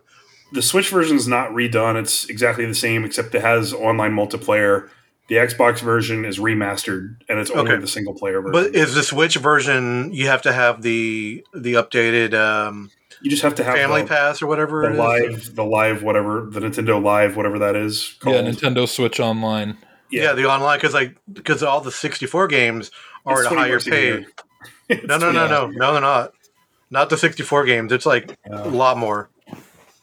It's like $50 or $60 a year. Yeah, it doesn't really matter. I mean, for playing GoldenEye multiplayer online, I'll probably get my money's worth, so I'm not too worried about it. I love Halo, kind of as an antithesis to what Dave said because of the story. I feel like the last one kind of sucked because they tried to make it open world, and I don't think that really works in the Halo universe. It's much better when it's a linear shoot 'em up with a good story built into it. Alternatively, though, there are some that are kind of a hybrid of the two things. Like, I love Fallout as well. I love the Elder Scroll games as well. But something like Borderlands, which is a game that you can get completely lost in, and it's a run and gun that's also a huge open world that has really no story, and the only point of it is just to level up as much as you possibly can, get the best guns you possibly can. It's like Diablo, where you're constantly just trying to get gear. Yeah. And I love Diablo too. Somebody in my house loves that game. I played the first Borderlands, like I played the shit out of the first one, and it was actually something that me and my wife spent a lot of our time doing kind of early on in our marriage. It's one of the few like couch co-op games that still really pushes for that. And I didn't keep up with the series because like we got the next one after that, and then we just never really we were never really on the same page to play together, and I didn't play it by myself. And so I fell off the series just for that fact, but that was a great game. I really liked how that was done. And it was kind of like there's a story in there if you want to slow down and look for it. And I like that too. I think that's cool. Going in even a little bit step further from Borderlands, though, I got to say Cyberpunk 2077, it might be my favorite game of all time, to be honest. I know that it got a ton of flack when it first came out, but mine did. Mine worked for the most part. I mean, I had just gotten my Series S. I bought it. I downloaded it. I had a few glitches, a few times it crashed and stuff, but for the most part, I was able to play through the entire game with all three different starting characters, get all the possible endings. I didn't get 100%, but I'm pretty sure I finished like 92% or something when I was done. Really high up there for me because I don't usually have a lot of time for games. The characters were just so real feeling, which you don't really get in a lot of games. I feel like NPCs feel like NPCs to me. And like recently, like the Cyberpunk Edge Runners show came out on Netflix and everybody's raving about it. So I checked it out and it's completely new characters, completely new story, but it's in the same world. And like they visit locations that you remember from the game and you see, different gangs that you remember from the gang. And like, it just drew me back in. And that's all I've been thinking about since I watched it like a week and a half ago is like, fuck, I really want to play Cyberpunk again. Aren't they, did they do an update or they're working on a big update or something like that for that game? Yeah, there's a big update coming out with like a bunch of new content. So pretty soon I'm going to get into it again, I'm pretty sure. I love big open world stuff. I love Assassin's Creed. I love Fallout. Another fun. I like platformers, but only if they're like interesting. Like I never really got into a lot of the stuff that was popular, but if they're weird and quirky, like Cult of the Lamb is a good example. Castle Crashers was really, really fun. I loved Castle Crashers. If you ever played that, stuff like that, I enjoy. I like builder games, just like Dave said, real-time strategy type games where you're, using resource management. That's basically what it is. I like resource management in my games sometimes. And then really the one thing that hasn't really been talked about that I love is like classic style RPGs, Earthbound, Chrono Trigger, Final Fantasy. I live for that shit. So yeah, Chrono Trigger was my first RPG experience of any kind. That's about the best you can get. It's all downhill from there. I had a friend who basically he lived 2 doors down from me, and I would every day after school he would come over and I would watch him play his New Game Plus. He had already beaten the game, so he started over, and I watched him play, and I was like so enthralled that I think for my birthday my aunt took me to Toys R Us and was like, pick out any game, and I was like, even this one that's $85, and she was like, sure, why not? And I just it's arguably my favorite game of any kind ever.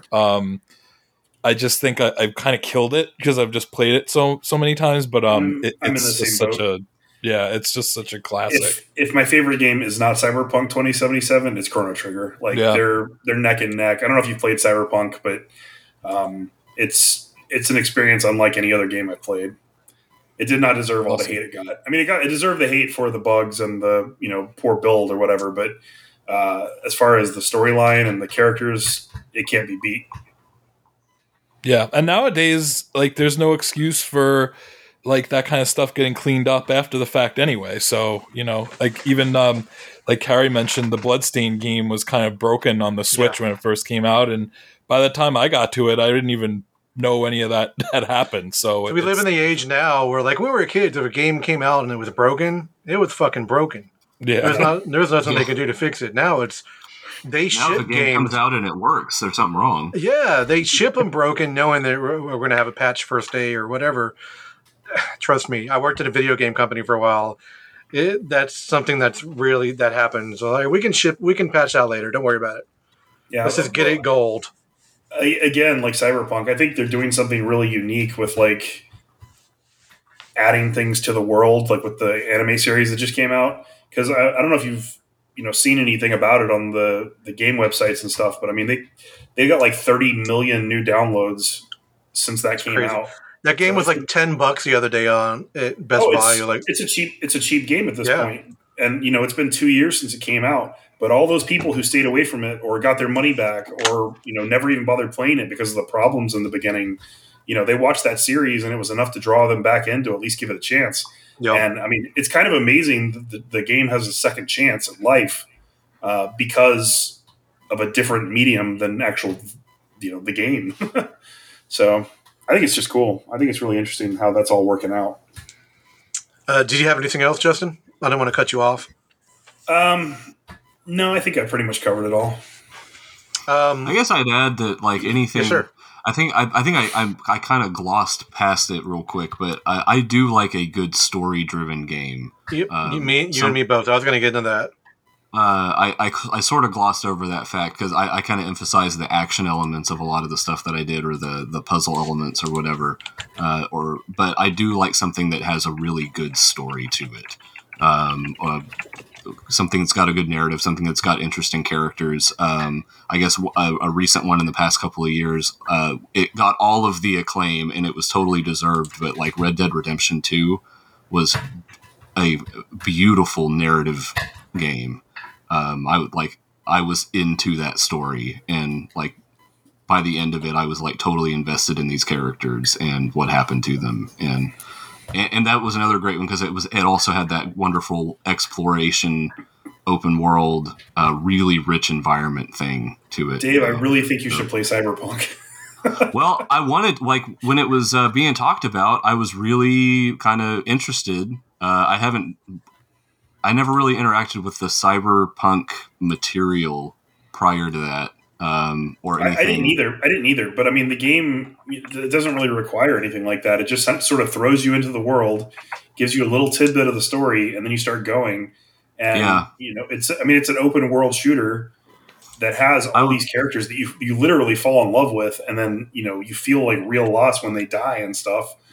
I mean, it's. The game I was really interested in that one, and then it dropped, and all of the bad shit about it came out, and I kind of lost interest, but I'll look back into it. I think you'd enjoy it. I know Carrie tried it, I think. I did. I even went back after they did some changes, and it's just, I don't know, I like games like that. It's just, I don't know, something about that game I could not that I couldn't get into it, it's just didn't occupy me, you know what I mean?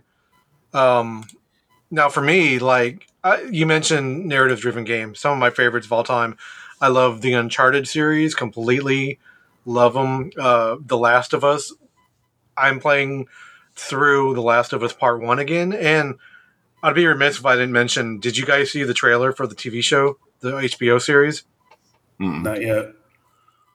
They have me. That's kind of one of those things that's like, I don't care that they're going to make a TV show out of it because the game was good enough. Well, like, the game is, the story, the way they did the story in the game, I'm like, okay, like, that's the story, right? What are you going to do in a show that's going to make that better?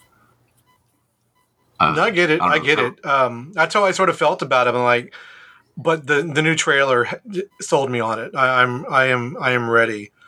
But I like action adventure games too. I love platformer games. So even when you put action adventure platformers together with a narrative driven game, the Assassin's Creed do it really well.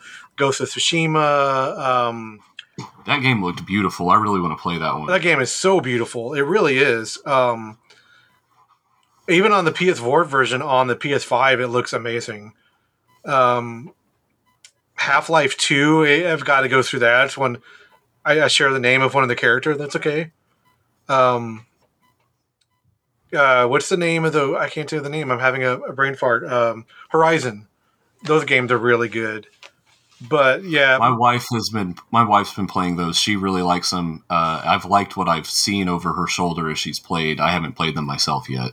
But that's what I don't have time. I mean, I don't have... For me personally, I don't have time to play against people online, and that seems to be a lot what a lot of gaming is for a lot of people now. It's I'm going to play, like Call of Duty, or that's all they do. I have family that's all they fucking do is play Call of Duty. And I gotta say one more thing though. Yeah, like I've never liked certain types of online competition, but I do thrive on competition. I used to be a pro gamer. I used to be a pro Magic player. Like, competition's always been my thing. But like sometimes you find competition in like the strangest places. And one thing that I've been doing for almost 4 years now is playing Tetris 99 online, which is super highly competitive. But that's like the most cathartic thing I do in my entire life. It's so much fun, isn't it? Yeah, it's addictive as hell. But you are competing against other people, and it's really frustrating sometimes. But it's also like, it's really intense because you get so into it trying to win when you're playing in like those high level leagues. It's fun for me. Justin, did you play Super Mario 35 when it was available? No, I missed it. So it's so weird they took it away. Yeah, they made it was Tetris 99, but with Super Mario Brothers 1, and it had 35 people playing it at one time, and it was like who could last the longest. It was so much fun. Heard of that? That sounds well, because they got rid of it. It was like it was anniversary, 35th anniversary of Super Mario Brothers, and people having anxiety attacks while they're playing Mario. Yeah. Oh my god, I played it. I played it a few times. I was obsessed with it, and then that sounds really fun. I know they have a Pac-Man 99. I haven't tried that. Yeah, haven't tried that yet. Pac-Man's a classic. Yeah, going back to like the new God of War, I'm looking forward to the new one so much. I love the one that was 2018, 2019. Like I said, I don't have time to go online and fight against each other. I want to spend an hour or two playing a game, be driven in a certain direction, and then if I need to stop, I can stop. RPGs do that for me, but I really love like narrative-driven FPSs as well as action adventure. And I'm an old school guy. I love platformers. Give me a good Nintendo platformer game, I'm happy. Give me the new Kirby game. Give me a good Mario game. I'm super happy. That's all I need. Do you have a favorite Mario game? 3. Yeah, I remember. Yeah, 3 was really. I remember trying to convince my parents to buy me Mario 3. We were sitting in a Mexican restaurant in a mall. I'm like, look, there's like a game store in the mall. I'm like, hey, it's only like $59 or $69 or whatever it was back then. People think that games are expensive now. They were the same price back then. Yeah. They were more. My sister and I, my youngest sister and I, we decided that we wanted a Nintendo, and my parents said they weren't going to buy it for us. So we worked our asses off, cutting neighbors' yards, washing boats, washing cars, like whatever we could do to make money, saving our allowances. And it took us about a year, but we saved up enough money to buy a Nintendo and to each buy a game. And then because my parents were so proud of us, they were like, oh, we'll buy you both a game as well. So I ended up getting Super Mario Brothers 3. The system came with Super Mario Brothers 1. And then I also got Mega Man 2. And then my sister got Gauntlet, and she got The Little Mermaid.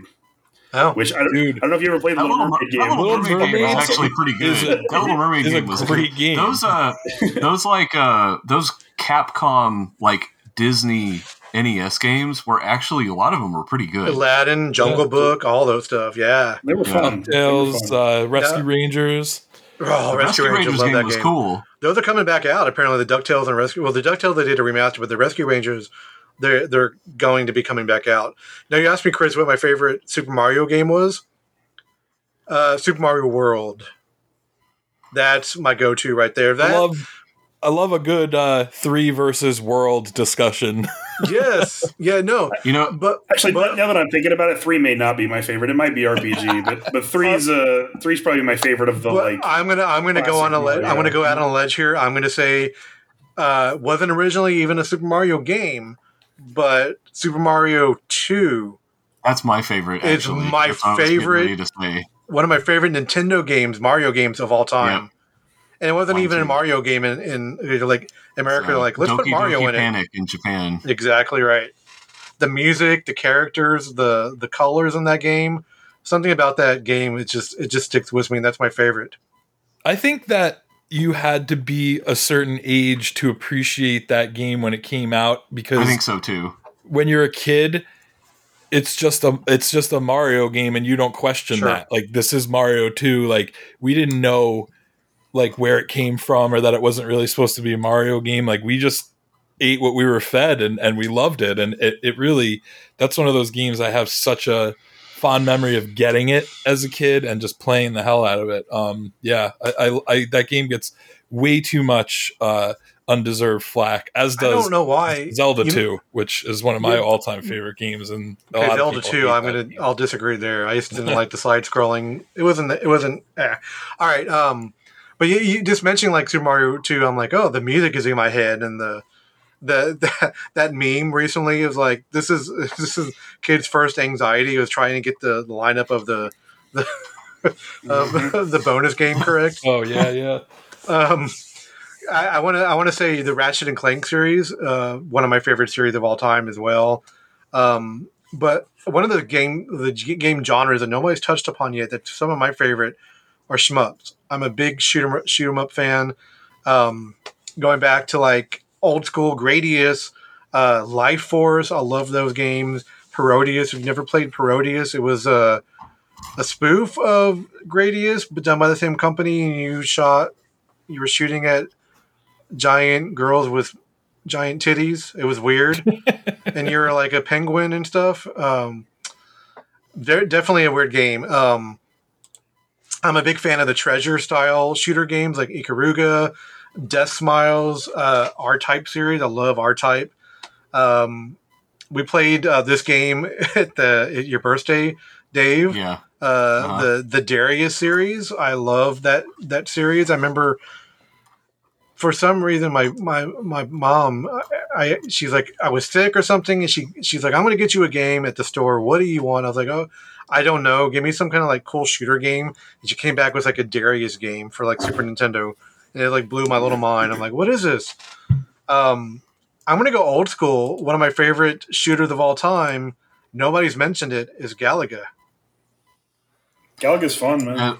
That was a formative game for me as a kid. Me too. I loved that game, and we have a membership to our local retro arcade, and I anytime we go in there, I'm probably going to do at least one round of Galaga.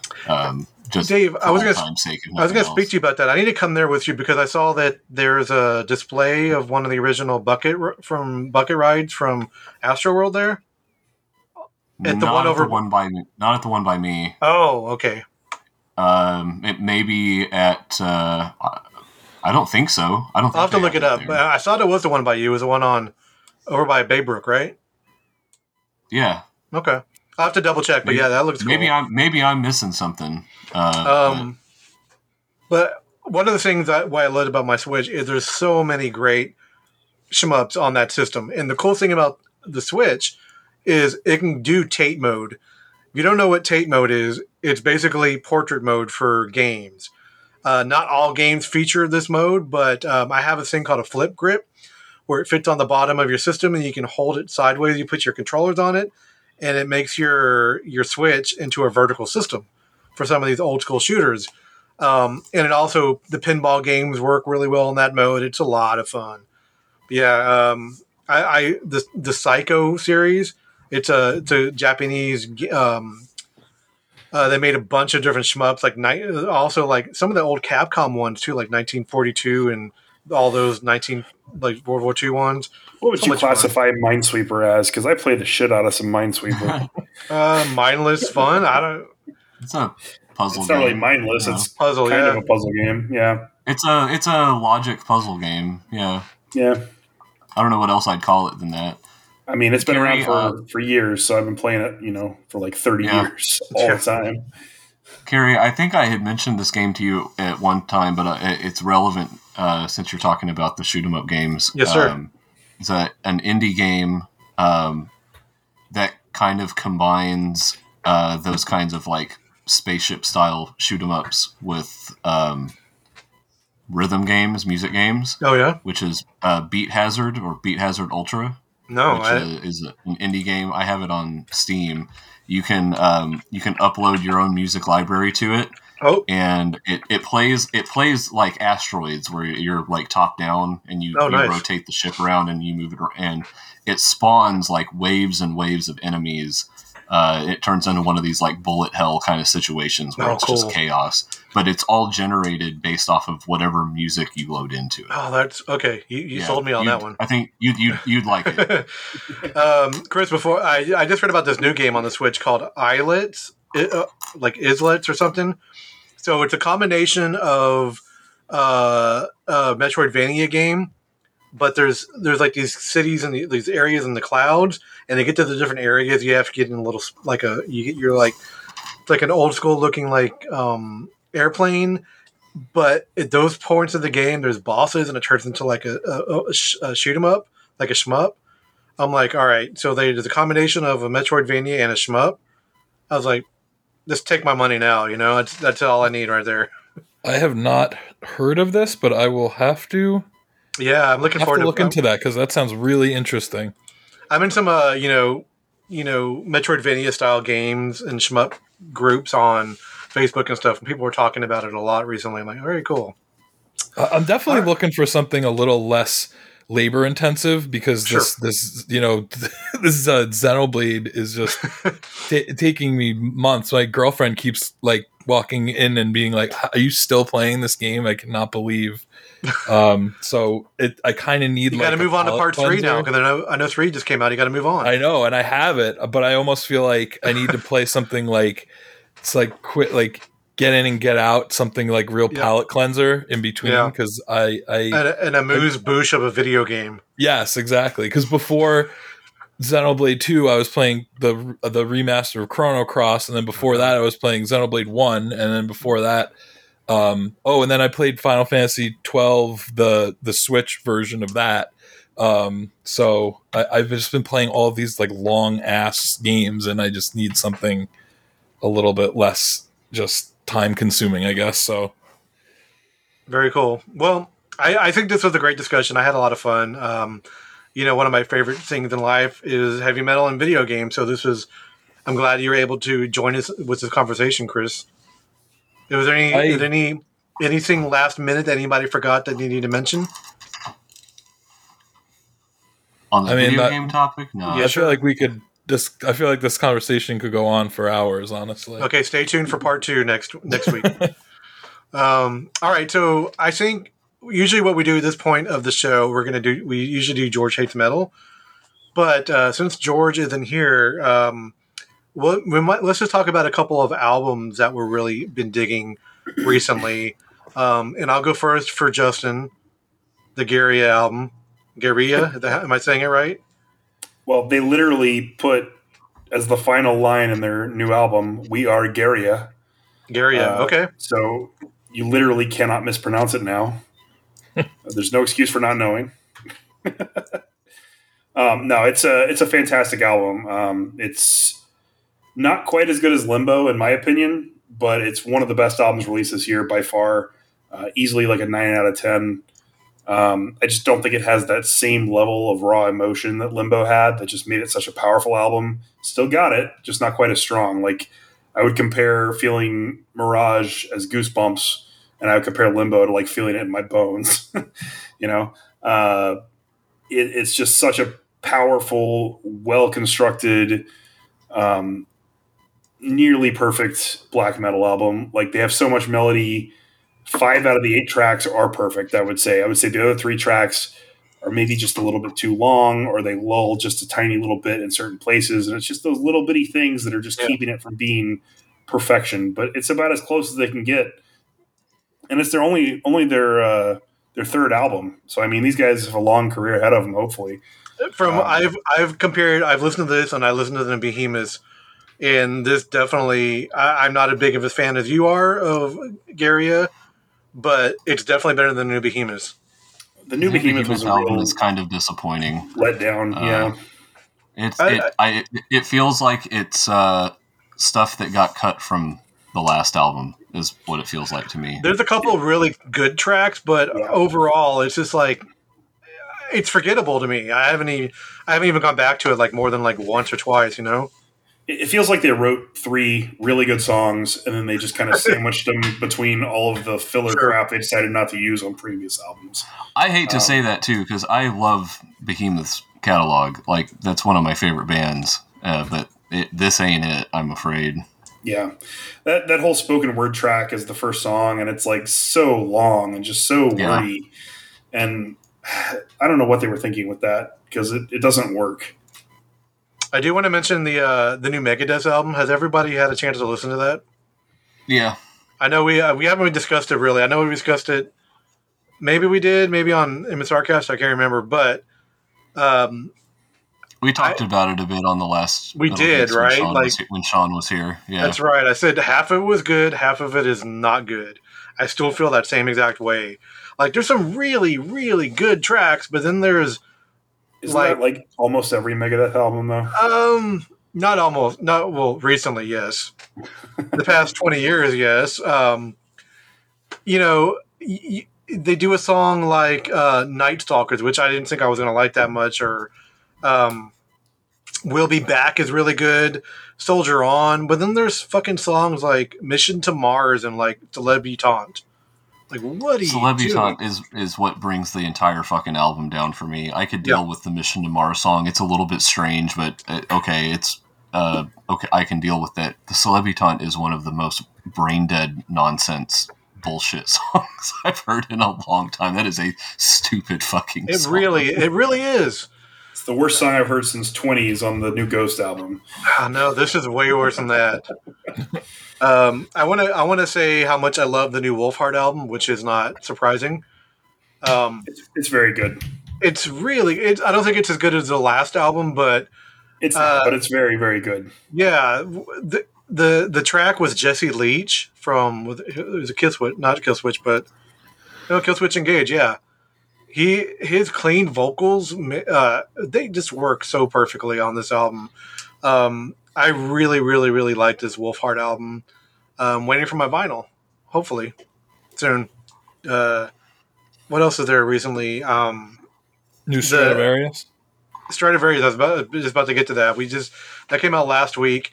I really dig this album. It's a little bit more stripped down. It's a little bit more rock influenced than like high fantasy power metal. You know what I mean?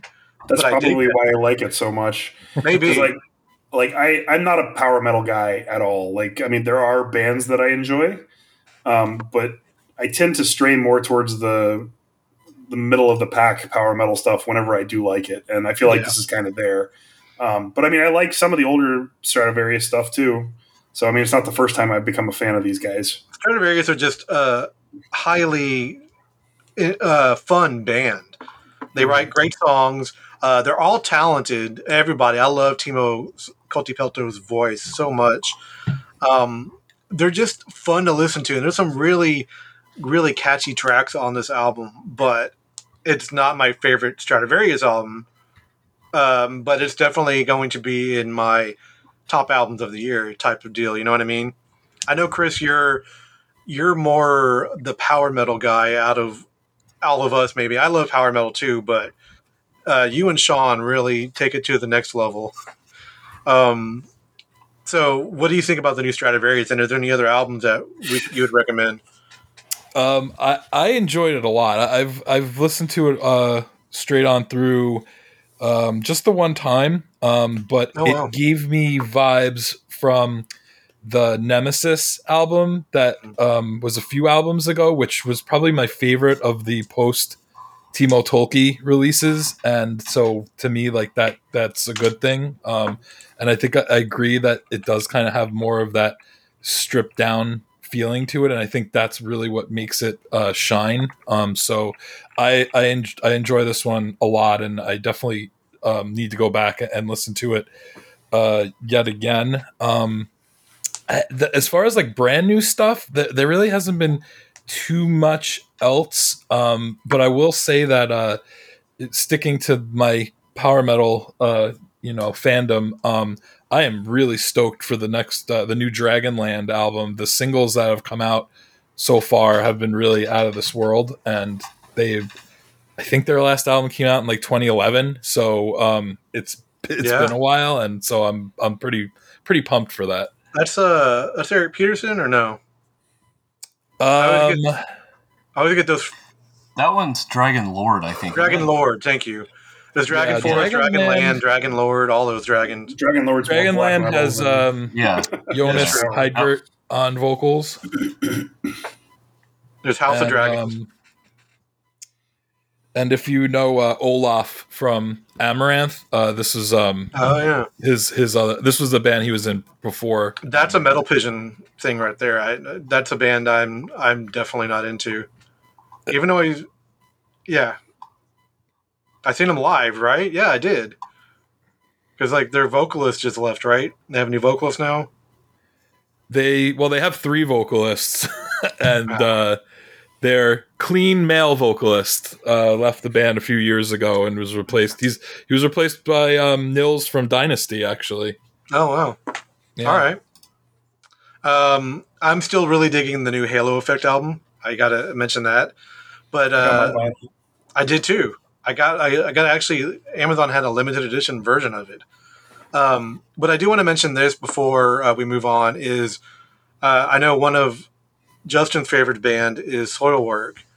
Yeah. And just a couple weeks ago, the guitar player, David Anderson, passed away.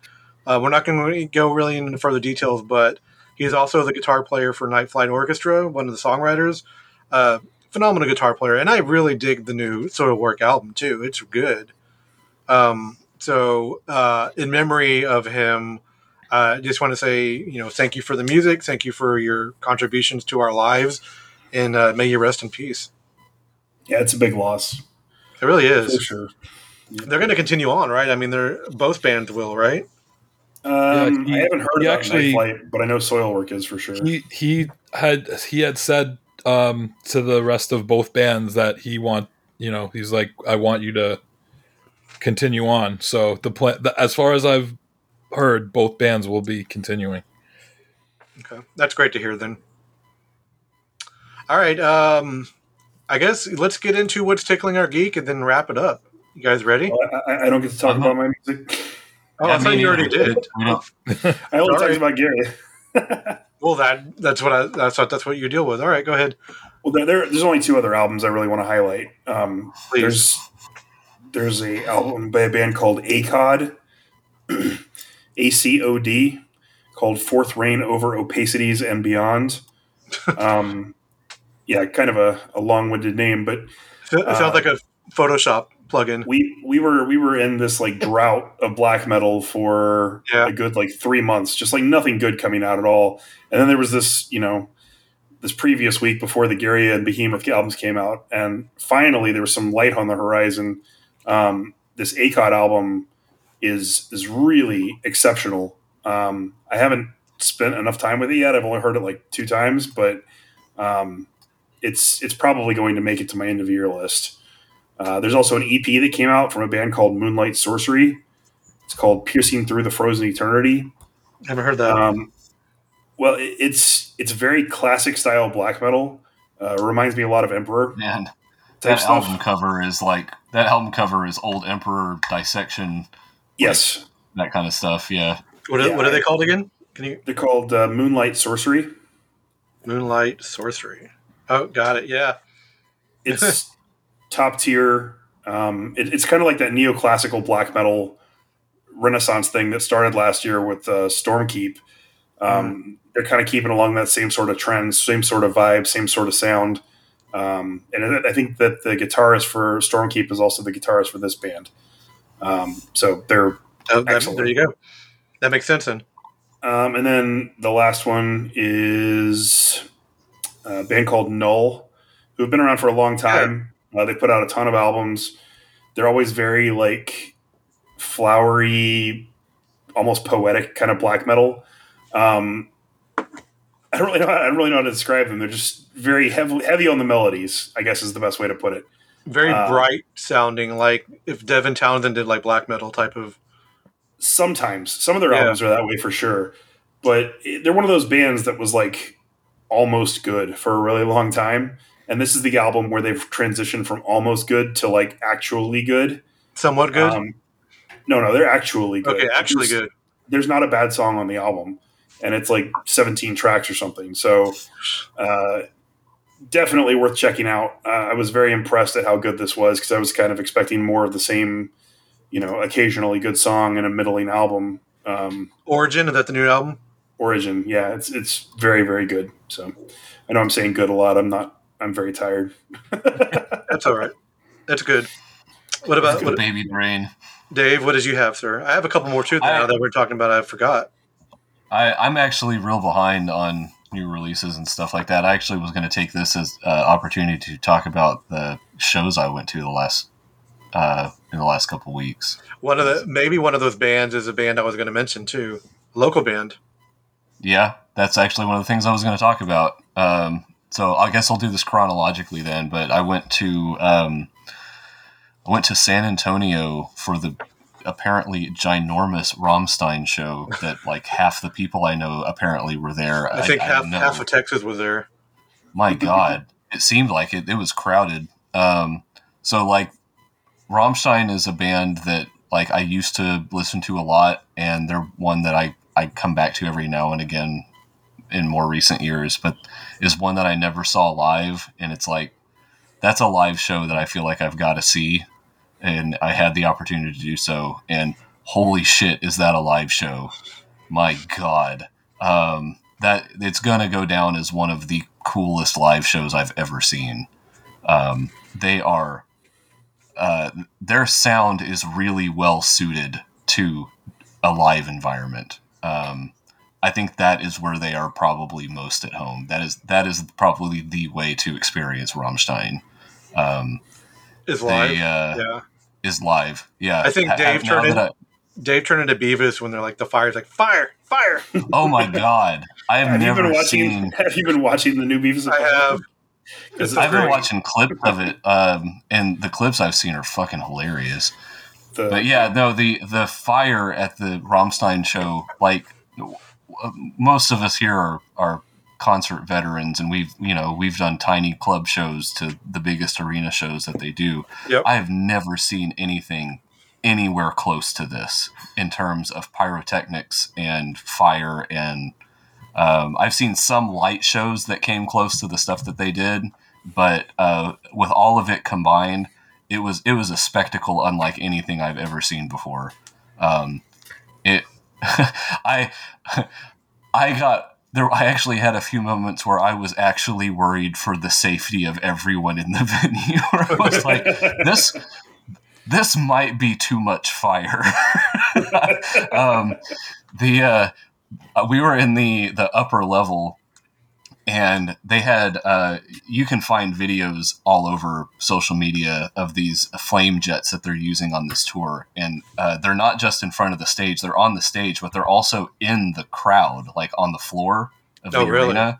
There's these huge flame jets, and they shoot these these jets of flame that are like 3 stories tall and give off significant amounts of smoke and all this stuff. And we're in the like balcony level of the arena, and I'm watching this like black cloud of smoke collect in the roof of the arena. I'm like, we're all getting carcinogens in our lungs tonight for sure. Can somebody crack a window, please?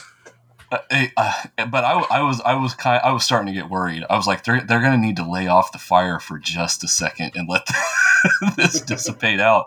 But then what happened is like all that smoke, then as it dissipated through the room and we all started, sucking it in, it did really cool shit to the lighting effects, and it made the atmosphere of the whole place. It changed the atmosphere of the entire room in a really cool way. That was a phenomenal show. So like if you're even like remotely a fan of Rammstein and have an opportunity to see them live, I would definitely say get on it. That's what they say. So we did that, and came back to Houston the next morning, and met Carrie out at BFE Rock Club, where they had the heavy metal swap meet. Aptly named. There. And that's what it was. BFE. And and the club's way out there, that too. But the heavy metal swap meet, just people there trading their shit or whatever. I brought artwork. My wife made me a trunk that's like a show in a box. So I just rolled in, put the trunk up on the table, and opened it up, and I'm selling art. It was really cool. She did a great job. That's amazing. Chris, if you haven't seen Dave's artwork, you need to check it out. He's an amazing artist. Thank you. I met you up there because I brought some CDs to sell, and then we had some flyers and stuff, and just to hang out and talk to people, and saw some cool bands. Yeah, so they had the local bands playing while this was going on. And we were like, our booth was like, 5 feet from the stage? Yeah, we were right next to the stage. But I'm forgetting the name of the first band, and I feel kind of bad about that. They were pretty good. They were kind of old school death metal, like death style death metal sort of. I think they did a death cover, actually. Right up Chris's alley, actually. They were pretty good, but they ended up like really getting shown up by a couple of the other bands. Labyrinth played next, and it turned out I knew one of these guys. These were like, I don't know how young they were. I'm an old man now, so I have trouble gauging how young these youngins are. But I'd say the oldest member of the band couldn't have been more than 22. Lethal Agent was the first band. Lethal Agent, yeah. Yes. So check them out. They were good. I liked them. One of these kids, like I had actually met, he came to our booth at Sherwood Forest Fair, and he liked my artwork, and so we ended up talking metal for like an hour. And I was like, oh shit, I know that kid. He was the front man for Labyrinth, and they, not the Labyrinth that we think of, Chris, but local band. Yeah. Totally, like they just walked out of 1986, fucking like thrash metal. Like white Adidas and like tight black jeans and like metal. I'm like, these guys were fucking like thrashing it up. They were great. I had a feeling if the Italian power metal band Labyrinth was playing a show in Texas, I would have heard about it. Yes. At a heavy metal swap meet. Yes. Yeah. But they did. They had the 1980s thrash metal, like Bay Area thrash metal look down to a T. They looked the part perfectly, and more surprisingly, they sounded the part. They were really fucking good. They were. I was surprised. They're on Spotify. We'll have to share it out. They've got a demo up. Yep. They were really good. So I'm looking forward to hearing more from those guys. The next band was, in my opinion, just kind of straight garbage. I really could have done without them. You know, the funny part about that is my friend who I used to be in a band with a long time ago. We were in a band called Gut Wrench. Michael. His name he goes by Michael Feltersnatch, right? He was in Cryptos' band for a while, but apparently he's in that band. I'm not really into that. I was like walking out, I'm like, oh look, there's Mike on stage. You know, he bought me a drink later too. I'm like, I can't talk shit about your band, bro. I can. I was gonna be nice and like not even say the name of the band. I was just gonna say they were not for me. Oh, did I mention the band name? I guess I did. No, you didn't. You didn't say the name of the band either. So we'll just gloss over that one. If you can't say something nice, don't say anything at all, kind of situation. Right. And then Discarnate Horizon finished the night out. They were really cool. They were that another local band that kind of blackened. I don't know. Maybe Black and rock and thrash, black yeah. metal. Black and thrash and roll. Yeah, black and thrash and roll kind of feel. They were cool. I like them. Looking forward to hearing I mentioned them about a month ago or something. One of our chats. I became friends with one of the dudes in the band, the drummer. Who's like, who is phenomenal, by the way. If you notice, he had like one leg. So I was watching. Is he a double amputee? Was he missing? Both I don't know. legs? I thought I could see one for sure. The other one I couldn't tell for certain, but it looked like he may have had two prosthetic legs. He possibly might. Impressive. Yeah, they're great. They're on Spotify if you haven't checked them out. Yeah, they have a new album out too, so check that out. We're gonna be playing them on the next MSR cast, so I want people to check them out. They just played again last weekend too. I think Justin is something that you would probably be into as well. Okay, Chris, not so much. Give him a listen. Hey, I'll listen to anything once, as you know. So, not that we have a bone to pick, but, Chris and I both have a love of the Monkees. But I know you don't like Des, which is okay.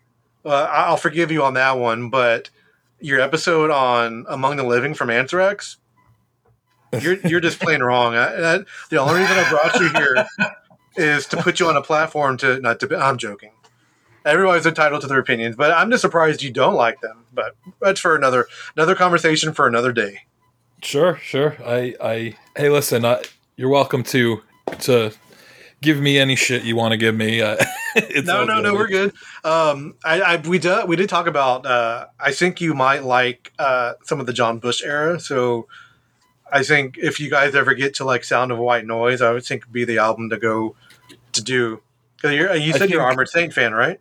Yeah, definitely. Oh, well, there you go. I think Justin has that in his back pocket as something that we're going to go back to. Perfect. Yeah, and again, sometimes it's just the kind of mood you're in. Sometimes when you hear something, like it just could have been the wrong time. I was having kind of a rough time with work when I listened to Death, so that could have been part of it. And that's not to say I didn't like it. I just didn't love it nearly as much as everybody else seems to. Like, people were coming into our chat room or chatting. It was like 10 out of 10, 9.5, like seminal album, Desert Island Disc. And I'm like, yeah, it was fine. Like, I think that maybe if it's something that you were just being exposed to for the first time, then I think that may be key, because I think you miss out then. It was Spiritual Healing? Was that the album? Or The Human. I can't remember which one it was. Either way, though, I think the point though that I was going to make is that if you're going into it fresh now, having never heard of them, you miss out on how important what they were doing was at the time they were doing it. Because it's a really good point. So much of what death metal has become is because of what they did. They were one of those. So I can see it not having necessarily the same impact if you were to hear it for the first time today. So I don't know. I can see that. I love Death. I think they're great. But it was symbolic, by the way. Symbolic. It's a good album. Check out. Maybe try Sound of Perseverance. That's what I said. It's probably the most polished one. I don't know. I know you like prog metal. Is more progressive than most of the other stuff. Yeah. And you said you listened to was the other band? His other band that he wasn't singing on. Control Denied. Yeah, well, I listened to that song. Did you post that? Or somebody posted it on our page. Yeah, I enjoyed it quite a bit, actually. It was just more appealing to what I gravitate towards. Check out, maybe a gateway way into Sound of Perseverance is their version of Painkiller from Judas Priest. That's actually the one song I do know from that album. There you go. And it's an excellent cover, I will say. It is. It really is. All right, guys. Let's get into what's tickling our geek real quick. We're running along. I just want to say that I'm fucking stoked and excited and super happy that Hammerfall and Halloween are touring in the States again next year. And more dates. There's a Dallas date that I'm going to. It's on a Saturday, and tickets go on sale Friday, and I'm buying my ticket. That's all I got to say. Because that Halloween show that I saw in 2018, one of the best live concert experiences of my life. It's amazing. I'm definitely going to go to the New York show, but funny enough, I had a friend message me yesterday who lives in Texas and asked me if I wanted to come visit and go to the Dallas show. So there you go, man. We'll party it up in Dallas. It's only it's like what a 4 or 5 hour drive from us from down here, so definitely worth it. And I'm this is the weird thing. I'm going to see Weird Al this weekend. That's Saturday awesome. night. I'm excited for it. It's a weird tour because, of course, it's Weird Al. No pun intended. But he's playing B-sides and rare tracks from his career. He's only doing like one set of like cover stuff at the end. I'm sure he'll do now Amish Paradise more, but and he does like one cover song at the end, and the cover song is different in every single city. But in the set list is different every night too, so you don't know what songs he's actually going to play. So I'm excited for that. I want to hear Skipper Dan. That's one of my favorite songs. It's going to be. I'm excited. We got really good tickets, but we're missing Sabaton and Epica that night to go see Weird Al. So priorities, man. Exactly, man. I haven't seen Weird Al since like the '90s, so it's been a long time, and my wife has never seen him. So it'll be a fun show. It's at the Cullen Performance Center, which is here at U of H at University of Houston. So it's a fancy place. You know what I mean? I have to dress up, I guess. I don't know. What about you, Dave? What's tickling your geek right now? I'm looking at my calendar. What's coming up?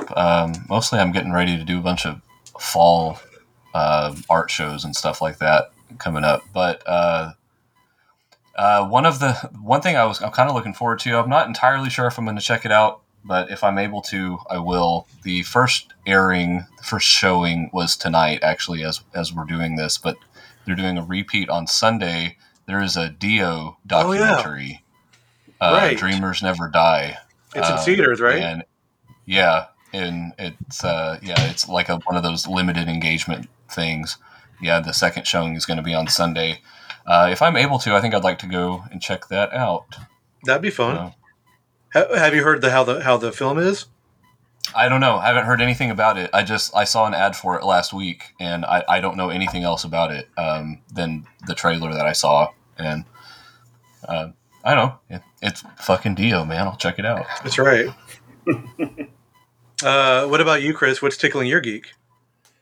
I have a week that is just going to be incredible. Coming up in, I believe, 3 weeks, I'm heading back down to Long Island / New York City. I was just there to see Pearl Jam, actually, 2 weeks ago.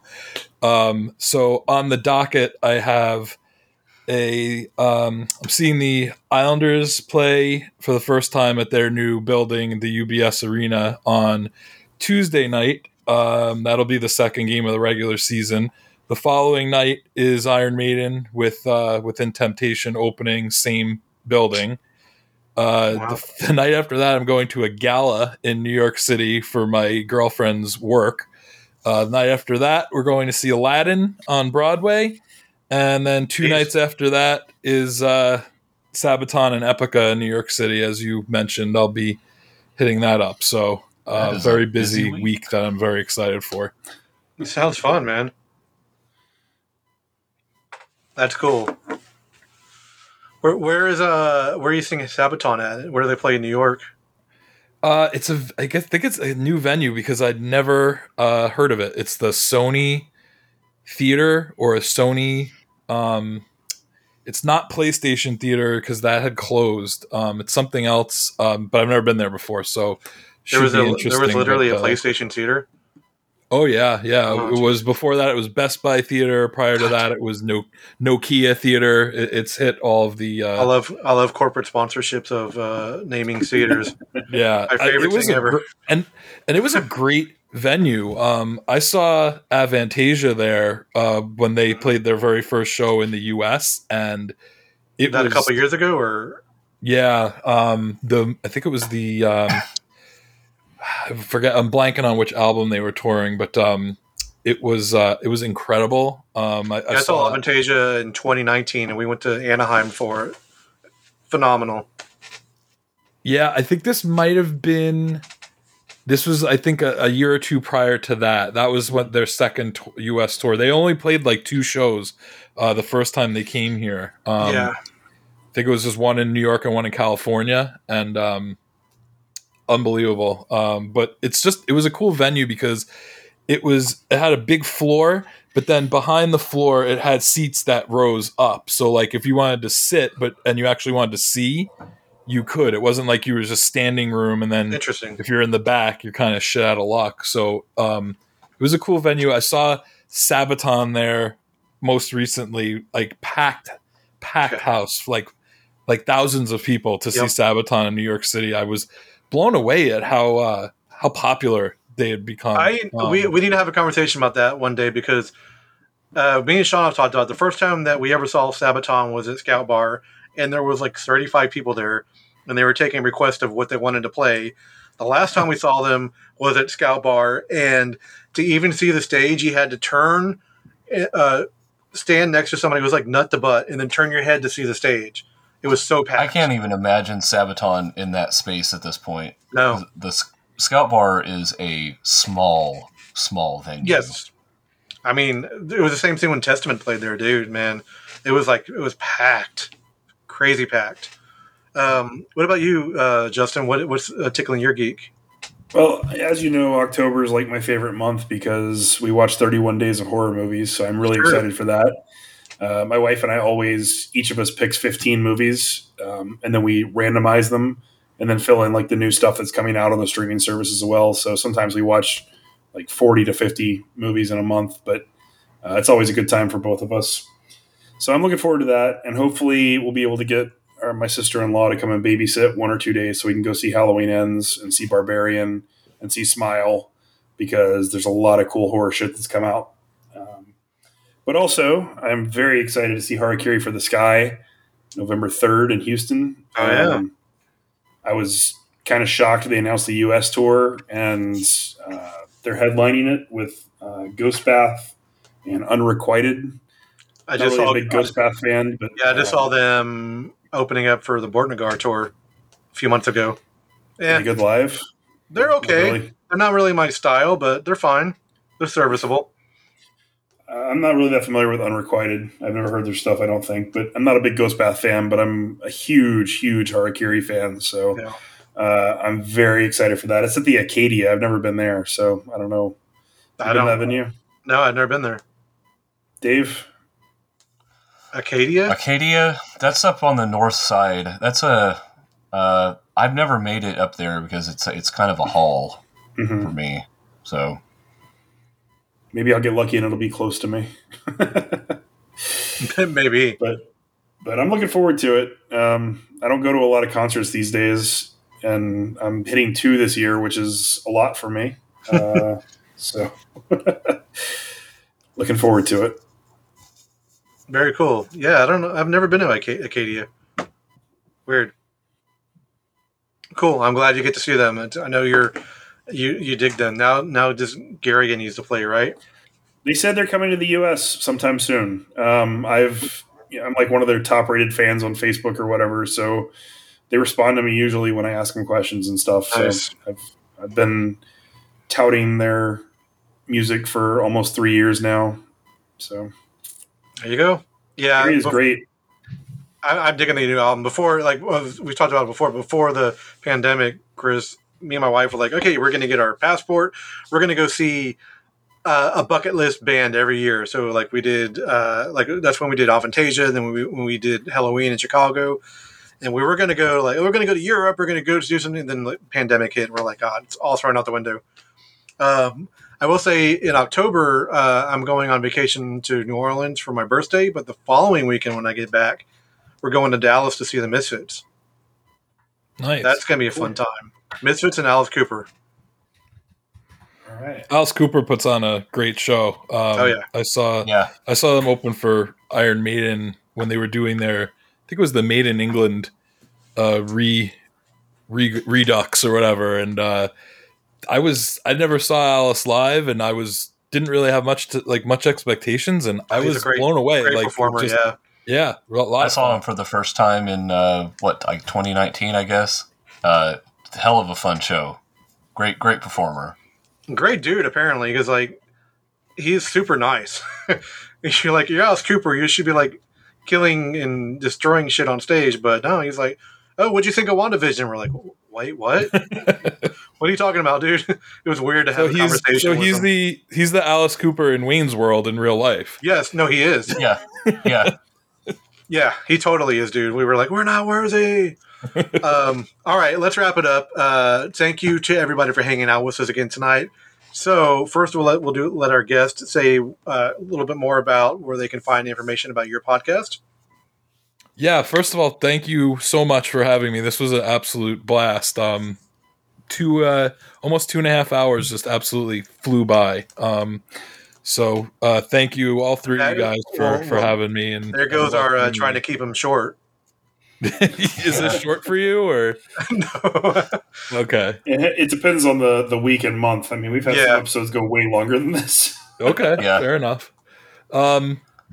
So as far as the podcast goes, if you just want to go to our link tree, we pretty much have links to everywhere we're located because we're on pretty much every streaming platform. YouTube, we have Facebook, Twitter, Instagram.